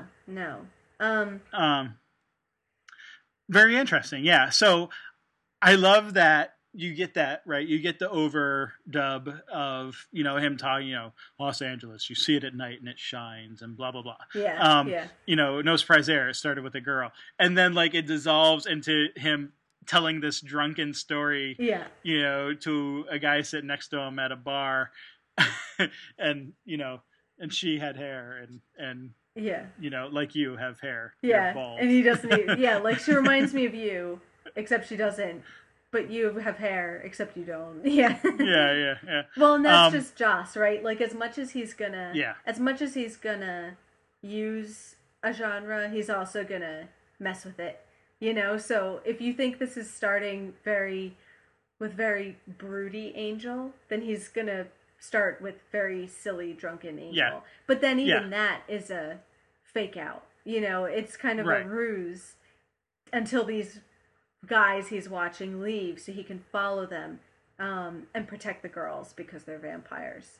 So it's kind of very layered there. You kind of have the noir genre layer, but then you have the Joss Whedon humor layer, and then you have the kind of action superhero layer, and they're all kind of within a space of like a minute. Right. Yeah. No, it's kind absolutely. of a nice way to show. It kind of does all the different genres like up front. Here's what the show is. It's going to do all this kind of stuff.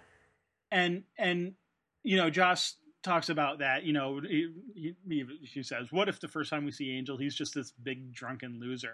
And Yeah.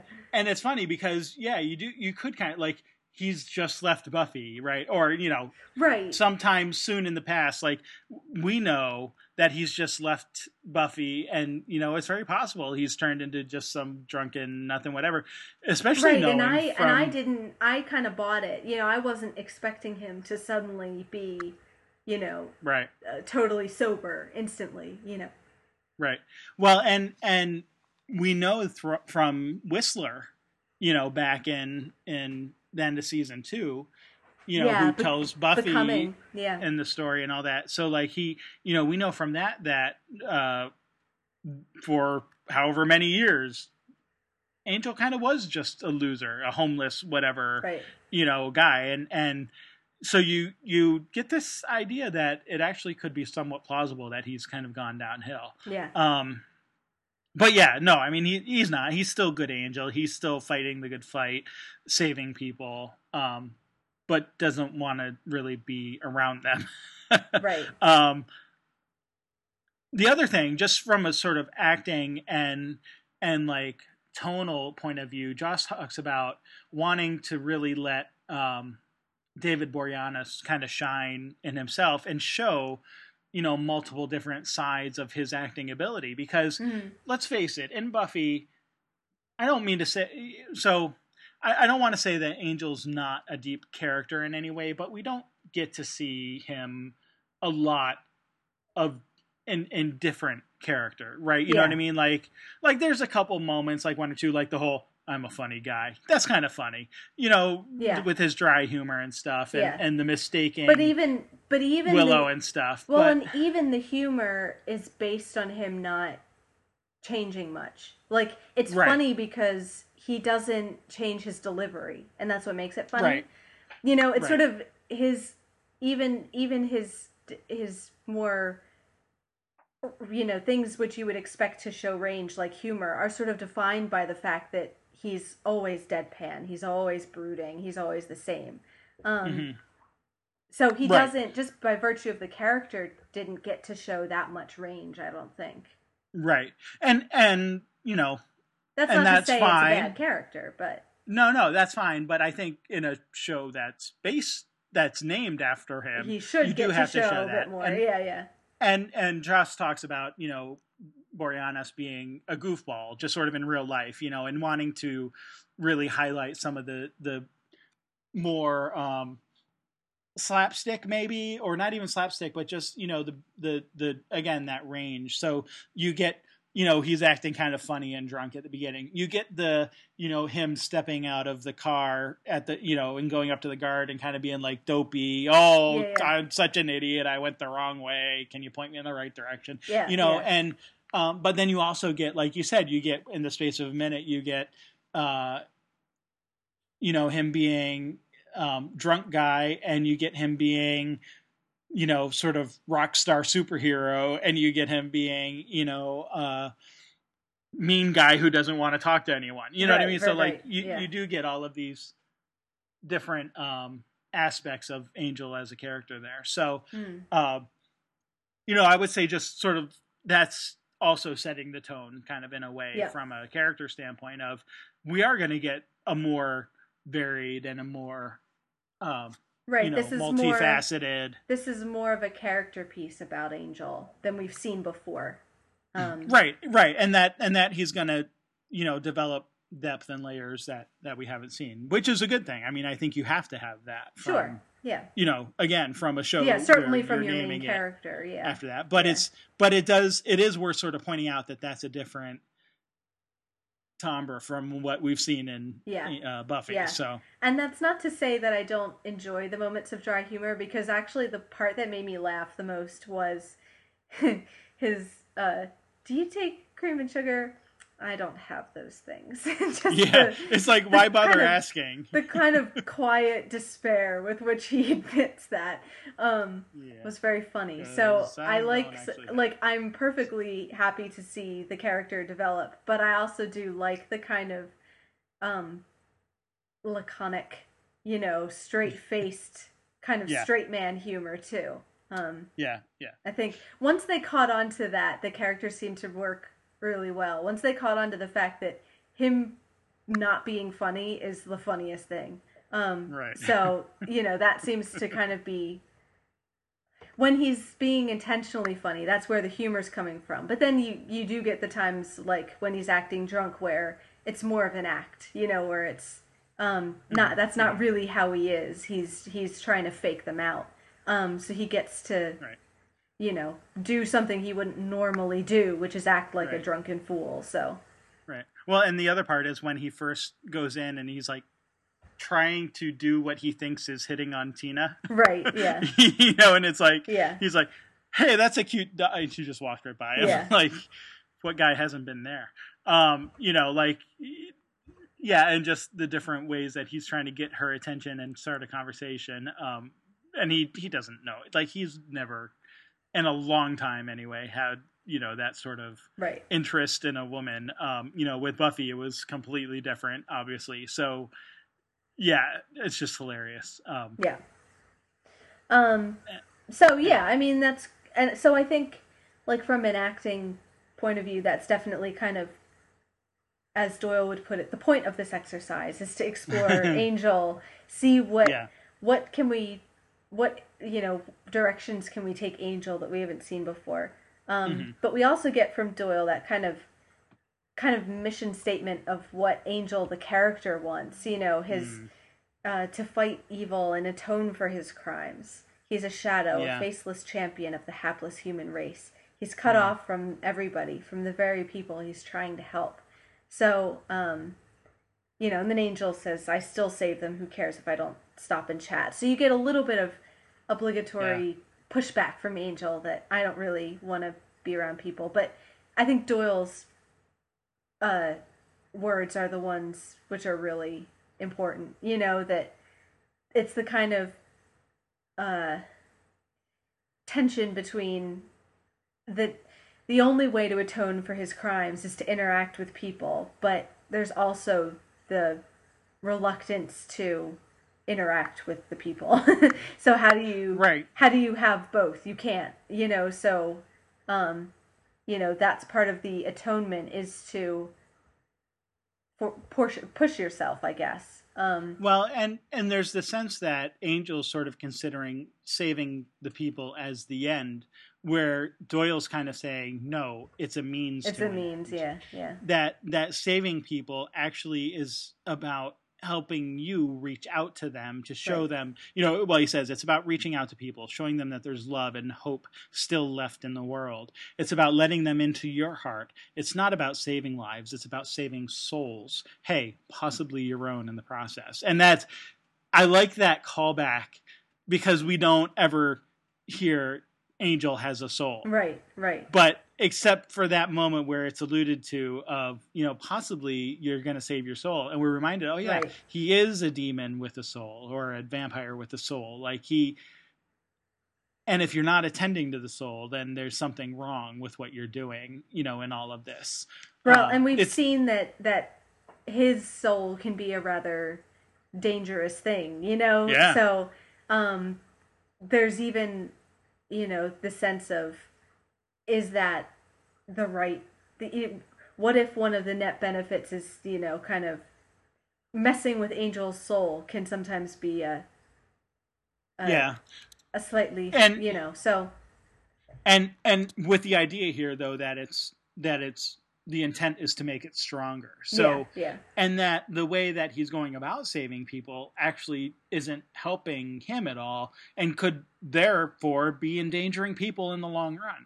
Right. If he's not careful with the way he treats his soul. So, right. No, I think that's all right from Doyle's perspective. And of course, I mean, you get sort of the exposition and the whatever. So, again, I mean, it's forgivable. It's a little exposition happy, but it is a pilot after all. So, yeah, it's the first episode, and intentionally set up by Greenwalt and Joss Whedon, that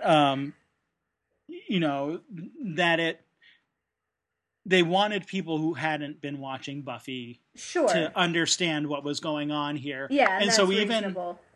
even within that exposition, like you'll notice, I really like the delivery that Doyle gives, because he goes into sort of like fairy tale time mode, right? Like, once upon a time there was a boy who met a girl. Mm-hmm. But the other, sort of the crafty reason for writing it that way, Joss talks about, is to make sure that they don't ever actually use the word Buffy. Like, in that whole exposition part, because they want it to sort of have that feel for people who aren't coming from Buffy. They don't want to like turn them off and say, well, I didn't watch Buffy, so I guess I can't watch this. Right. You know what I mean? And so, but I like the effect of that, because it does have that sort of, again, that once upon a time-ish feel of a fairy tale, and gives it that sort of like, this is where we're going, my young children and friends. Right. What are we, listen now while we tell the story. And not just the story of the episode, but this is setting the whole story for the ongoing series. Well, and Doyle is kind of fairy tale-esque in his own way, isn't he? Like, I wasn't really thinking of this before, but like the kind of magical helper who just sort of materializes out of nowhere and bestows a gift upon our hero. He gives them these names. And he gets these visions from the powers that be, and he doesn't really know who that is, or where they come from. He seems to think they're benevolent, and that they're trying to help, and so it's his job to pass.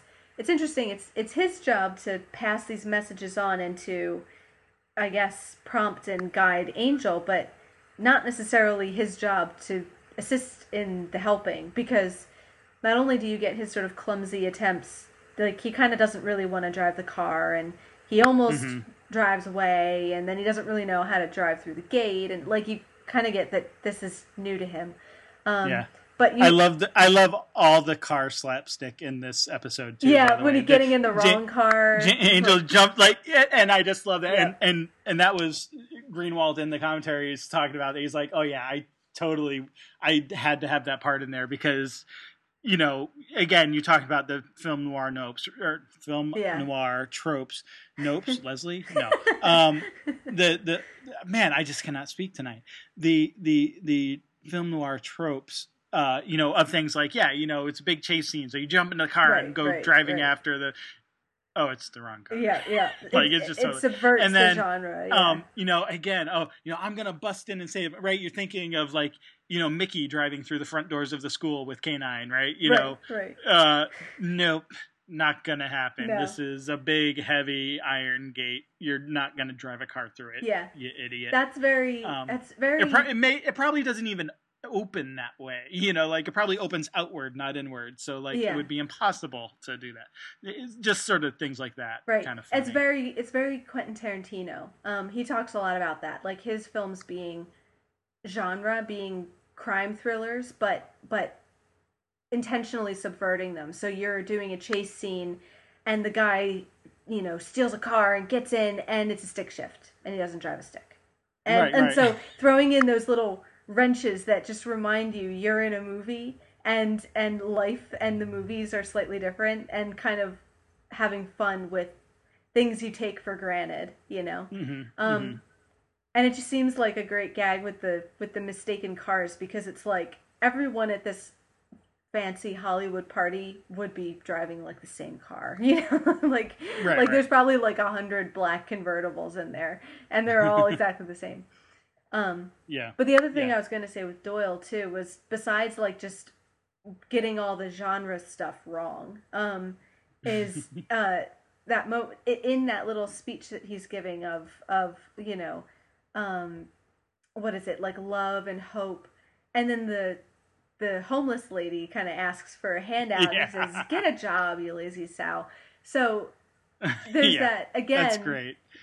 As he's talking about what, that everyone needs atonement, and you're supposed to help people and love and hope and all these things, he means that that's true for Angel. Apparently that's not necessarily true for him. He doesn't seem to be. Well, and he's not, sort of. I don't think he's like, I don't want to extrapolate too much from that, but I think there's a disconnect there between the message which he is giving Angel and his own lack of insight into his own, maybe he needs a little love and hope and atonement himself.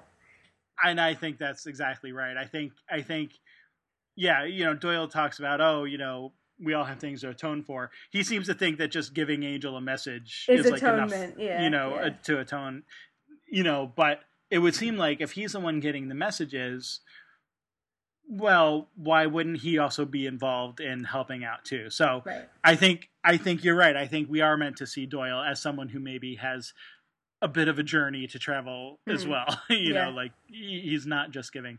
I will note, Doyle was originally supposed to be Whistler. They were originally going to bring Whistler back for this role. The actor wasn't available, so they created a new guy. They created a new guy who kind of serves a similar purpose. Yeah. But yeah, I mean, totally meant to be sort of a mentor figure. We don't really know who or what kind of demon he is or has. No, he has kind of spiky, kind of blowfish type spines that come out of his face. I like, I come in uninvited, so I'm not a vampire, right. Like just kind of giving little hints about what he is. But we don't really know. He gets these headaches that give him visions that he says are from a higher power, the powers that be. So, we'll see what that means at some point, maybe. But just sort of keep that in the back of your mind that there's something powerful giving him this, right? Telling them what to do. And of course, I mean, you see that as the setup, right? Of this is sort of how they develop their clientele, at least initially, is, in Buffy, you have a watcher who's telling, oh, this is what you should be doing, sort of initially. Here you have the powers that be, whatever that means, right. If is it a spiritual presence? Is it, human or demonic, organization? We don't know what that is. You get a similar allusion to the senior partners, right. with Lindsay McDonald, kind of at the end there. He's like, oh no, we don't need to bother the senior partners with this, right. Implying that there's some reason why they don't want to bother the senior partners. You might not want to bother them. So, what are these senior partners? And right. So you might almost even set up a sort of contention between the two, if you have one that is apparently working towards helping people and another that's apparently working towards, or at least supporting the, more criminal element. Right. Just some thoughts there. And then, just the fact that, Doyle, even knowing what Angel is and kind of whatever, seeing that he's willing to sort of go up against Angel, not physically, but say, you're wrong. You're doing things wrong. This is what you should be doing. And I don't care. And it's kind of funny that Angel even sort of pointedly says, I don't know why I'm still listening to you, but yet he still listens to him. You know what I mean? So like, there seems to be something, I guess, earnest about Doyle. Like, even being sort of, and the half demonness, right? Angel is a vampire with a soul. Doyle is a human on his mother's side, right? So there's this sense that they're these hybrid, but that they're both sort of working, in the realm of the good. So, and I think a while back, in talking about Buffy, I sort of alluded to the fact that there, are other people sort of fighting the good fight beyond kind of the Watchers Council and the Slayers and all of that kind of thing. And so this Doyle would have been one of those things that I was referring to. I won't sort of talk beyond that. Well, and we got that sense from Whistler, because there was always the sense of Whistler representing somebody, you know, Right. some And maybe larger he was group. working for the powers that be as well, Right, you know, right. whatever they But are. just the sense of it's not just the council and whoever the slayer happens to be, that there are Hmm. these other sort of unnamed, you know, groups, you know, or organizations or whatever that Hmm. do have sort of agents in place, you know. Um, yeah, and I mean, they kind of nudged Angel towards going to Sunnydale to Hmm. help Buffy in the first place, and now that he's left that, it seems that they or a similar group has given him a purpose again. That they're once again kind of nudging him towards how he could be using his time a little bit Right. more usefully. Yeah, yeah. Right. And he's kind of done what he needed to do with Buffy. Right, Right? Like he's kind of helped her to the point where she doesn't need him anymore. right, And it's actually more dangerous for him to be around her. right, So now, yeah, it's kind of like giving him a new lease, you know, to help him. Now he's not just like on a mission, but now he needs to like actively work to save himself right. from, you know, all of the evil that he did in the past as Angelus. Yeah. Um, so, um, yeah. Anything else about Angel before we talk about maybe the other? And we talked a lot about Doyle already too. So, Yeah, I mean, any other? I think most of the other things I have to say might be in relation to Tina. So why don't we Okay. Yeah. go to her? So she's because Cordy doesn't, even though Cordy is the one who's in the credits and she's clearly going to be the main character, Tina's really the the female lead of the episode, kind of. Yeah. You know, Definitely. she's the one who's the client, the one in need of help. Um, so you know, I think like it is good with this kind of type of story, and we got kind of hints of this in Anne, with like, you Mm, know, that people who leave home and head for LA and then nothing works according to plan. You know, that it's all shattered dreams and mm-hmm. unfulfilled promise and living hand to mouth and all these things, and uh you know, and young ladies being sort of taken advantage of, to put that mildly. Mm, So you get kind of a sense of that uh kind of downtroddenness of her, you know, which is kind of typical of LA, it seems, at least in our kind of popular mindset. mm-hmm. You know, Mm-hmm. so of course she's like small town Midwestern girl goes Right. to Right. Hollywood to be a star and everything. Um, Right. But they weren't so, hiring. but they weren't hiring. Uh, Yeah. you know, so, but you know, it does seem so. You know, again, there's kind of the reveling in those tropes, but then, well, actually, I was going to say it's a subversion for her to die at the end. It's actually not. You know, plenty of Yeah. pretty ladies get killed in noir movies, Well, so that's actually no, I not want a to talk about that. subversion. I But want to talk about that because I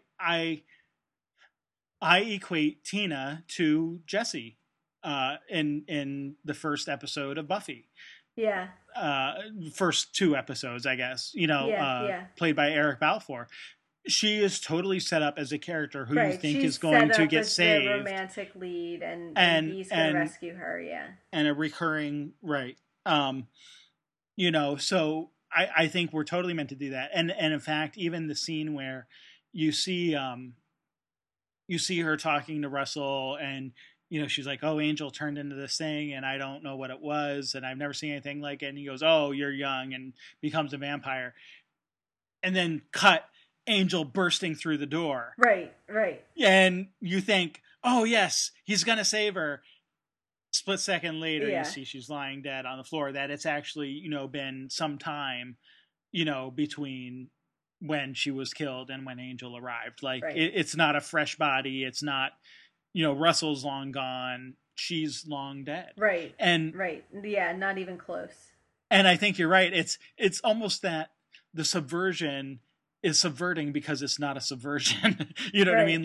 right, Like it actually is that she gets killed and he doesn't save her, and you don't even you don't even see the actual villain until the third act, which is also sort of, you know, a subversion, I guess, or a, you know, willful withholding of kind of who that is. Yeah. But I think you get another subversion, and not to talk about Winters too much yet, but you get another subversion because you're totally getting him set up as a major contender against Angel, Right. if not potentially a big bad. Yeah, yeah. And I've talked about how Angel doesn't really have big bads in the same way, but of course he's going to have enemies, recurring villains, yeah. villains and stuff. So you can totally see Winters being that, but same way, by the end of the episode, he's also dead. Right. So I don't know what to make of that. I'm just saying those are definitely, I think those are two sort of intentionally, two things that they're intentionally playing with our expectations. And yeah. No, and I keep thinking of more subversions too, because there's also Cordelia being set up as the next victim, and then her calling out of Winters, that she eventually puts it together that at lots of curtains and no mirrors. And I loved that moment of the, hey, you're a vampire. What? No, I'm not. Like, his just like, yeah, what? No, I'm not. I don't know what you're talking about. That little, like, just so, it was so understated. Yeah. So, no, that is a great scene. Both of their deliveries of that, like Cordy's complete shock and amazement at, hey, you're and conviction even. Yeah. You know, like, I've seen a vampire. I know, and of course, you know, what is it again? It's the decor that tells her that she's in the home of a vampire. Yeah. It's not, you know, that he has fangs or, you know, that he's acting strangely. It's oh wait, you have no mirrors, and I like to look at myself. And he's not afraid to emphasize the curtains. And there's heavy curtains. Yeah. And what? No, I'm not. No, I don't know what you're talking about. This is a great little back and forth there. Yeah. No, so again, like, as much as they're kind of reveling in this kind of trope-heavy storytelling, it's also throwing in enough, I guess, twists and surprises and sort of more subtle or complicated twists into them that kind of keep you from thinking you know what the story is or how it's going to go or what's going to happen. Mm-hmm. Yeah, absolutely. I think so. Just sort of rounding out, you know, Tina. I mean, of course, it sucks that she dies, but I think the important thing though is that scene.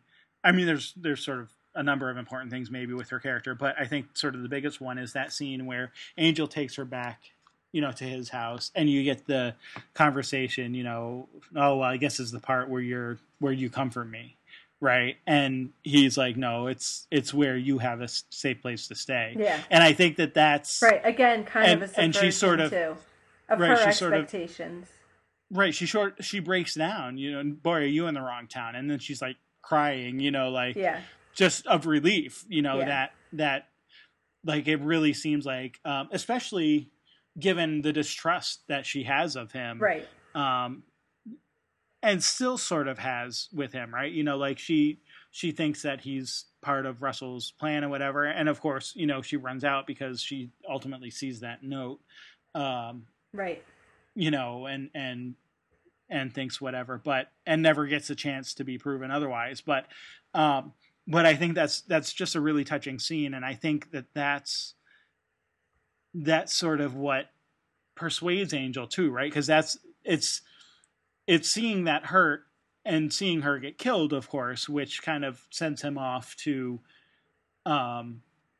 you know, to Winter's house and anger and rage and, you know, all of that. But, you know, I think that's the human moment, right? Where he is having empathy and trying to provide a safe place, which is contrasted with the girls at the beginning where he was just like, get away from me, right? I saved you, but now you need to go walk through the dark alleys of this awful city and find your way home. Right. Like, you know, like he's not giving them a safe place to go to. He's not offering anything more than the immediate, I just staked this vampire.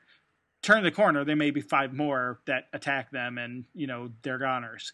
Right, he doesn't care. But now with Tina, he's at least making an effort to provide that safe place and provide and not try to take advantage of her. Partly because we know what would happen if he has a moment of happiness, but also I think this is just him genuinely being sort of a good guy. Yeah. So well, and you get that is kind of another little theme in here of these girls who come here with these high hopes and are sort of taken advantage of, because you also get Cordy,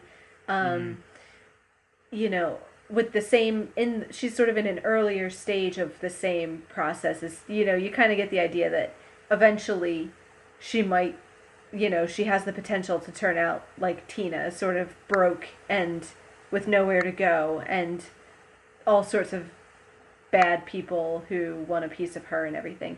And you even get that teeny little suggestion of kind of what she might be willing to do, when she's talking with Winters and like he says he's going to help her, and she kind of pauses and then she says, what do you want me to do? Like, what she thinks he wants her to do. Same thing as what Tina thinks Angel wants her to do.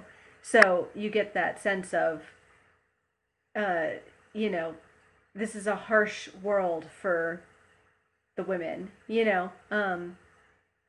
and yeah, it's just a little, I think it kind of goes with the rough kind of dirty LA setting, and with this sort of noirish damsels in distress kind of theme that you get.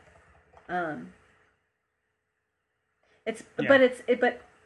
it's one thing for Tina, who's kind of the archetype of that, but I don't like seeing Cordy in that position. I think it, in some ways, not that it doesn't mean anything when Tina says it, but when it's Cordy, it's like, no. You want her to be, because she's the one we've really, even though she's more of a supporting character in this episode, we know her really well, and we know she's going to be more of a main character going forward. So I think that's like a nice subtle little hint of how dangerous this place is you get desperate, and then you get people like this guy saying, I'll give you whatever you want, but then you're indebted to him. Right. And he's dangerous because he's a vampire, but he's also just dangerous because powerful people who tell you they'll do stuff for you if you do stuff for them are also dangerous, Right. He's dangerous in different ways, I think. Yeah. Yep. Yeah. So,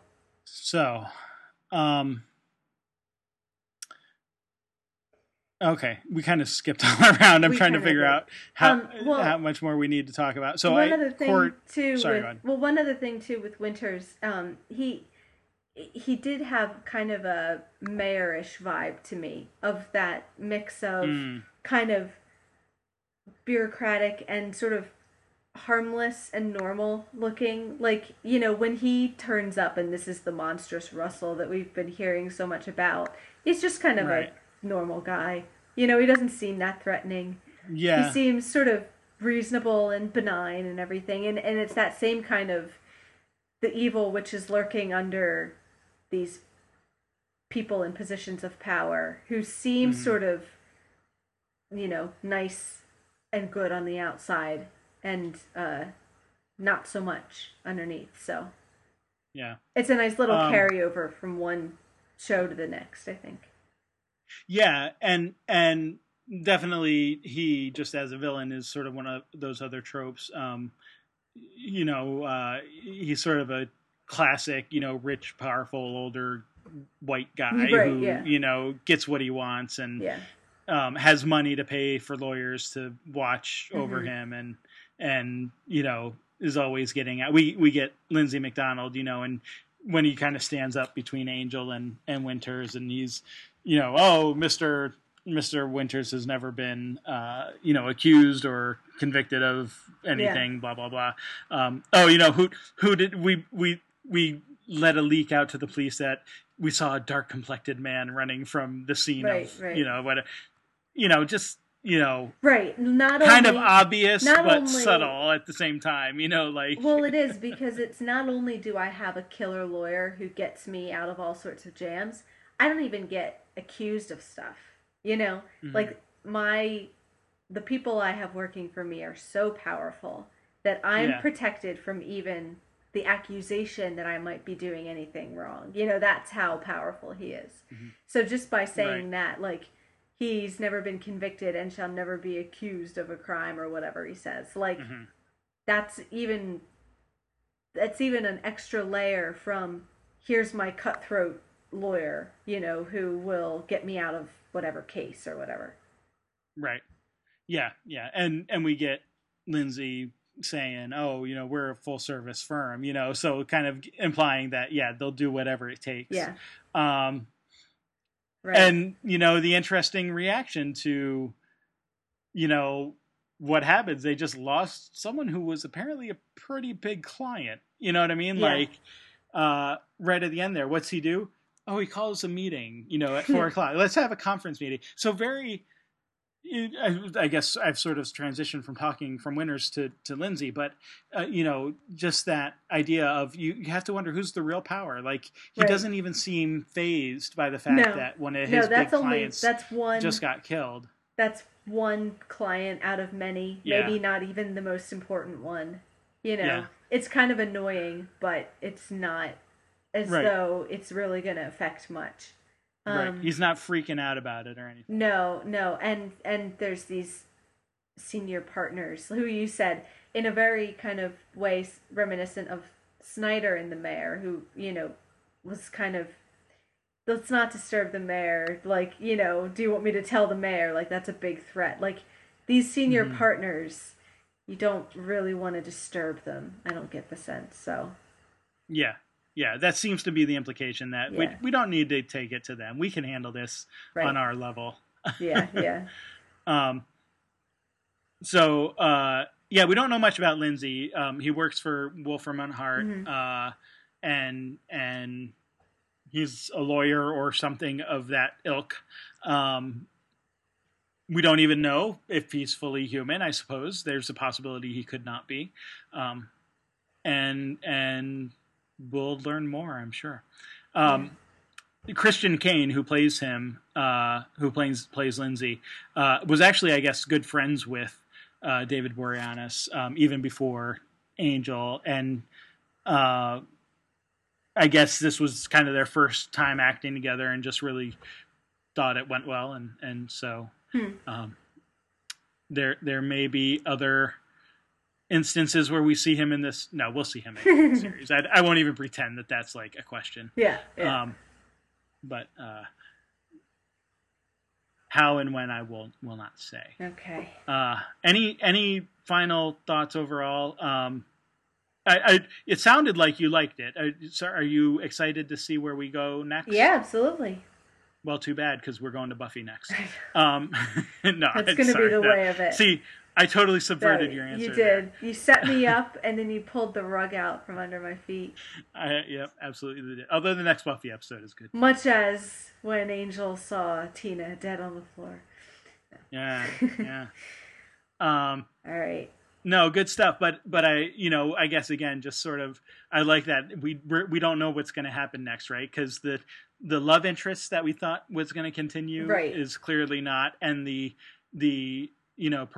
antagonist that we thought was going to continue is clearly not. There's a lot of question about where do we go from here. A much more standalone beginning than the Buffy, which set up a lot of mythology and a lot of different characters. This kind of, we have Angel and Cordy and Doyle, but beyond that, and Lindsay, I guess. But beyond that, it's sort of a blank canvas in terms of where we're going. So, yeah, I'm excited. Oh, and we got the phone call to Buffy. Oh yeah. So, I told you a little Easter egg. It wouldn't egg. Be long. No, Yeah, no, it's clearly, thrown in there just for the Buffy fans, for the people who are coming watching over. both episodes. Yeah. Yeah, and once again, I think we've mentioned this before, but this is, definitely a well, they ran back to back, right? So there's, the idea was absolutely to draw in, one set of fans to another, and for quite a while that is the case. So yeah, obviously that's not a big plot point, but there are times where the plots will actually, bleed one into the other as well. So just sort of a reminder there that this is, again, we're seeing the one thing happen and then getting sort of the payoff right in the next thing, and that this won't be the last time that happens. No, and that's why we're doing the viewing this way, is so stuff like that pays off. Yep. Yep. Cool. So very exciting. Alrighty. Well, until totally didn't want to forget, but I think we had one other thing we wanted to mention, and I'm trying to remember what it was. Oh, I remember. Wesley. Oh, yes, Wesley. I'm impatiently waiting for Wesley, although I realize that might be for a rather long time, since we're alternating these episodes. But yeah. I don't know when to expect to see him, but I look forward to it. I won't tell you when you should expect to see him, because I think it's more fun if I don't. But yeah, I mean, it's not within the first couple episodes. I'll give you that much. Which just means it's not in the next episode either, because we've already seen the first episode. So there we go. There you go. All right, and until next time, I guess. Again, we're going to be going to Buffy season 4, episode 2, and that's that. So, all right. See you then.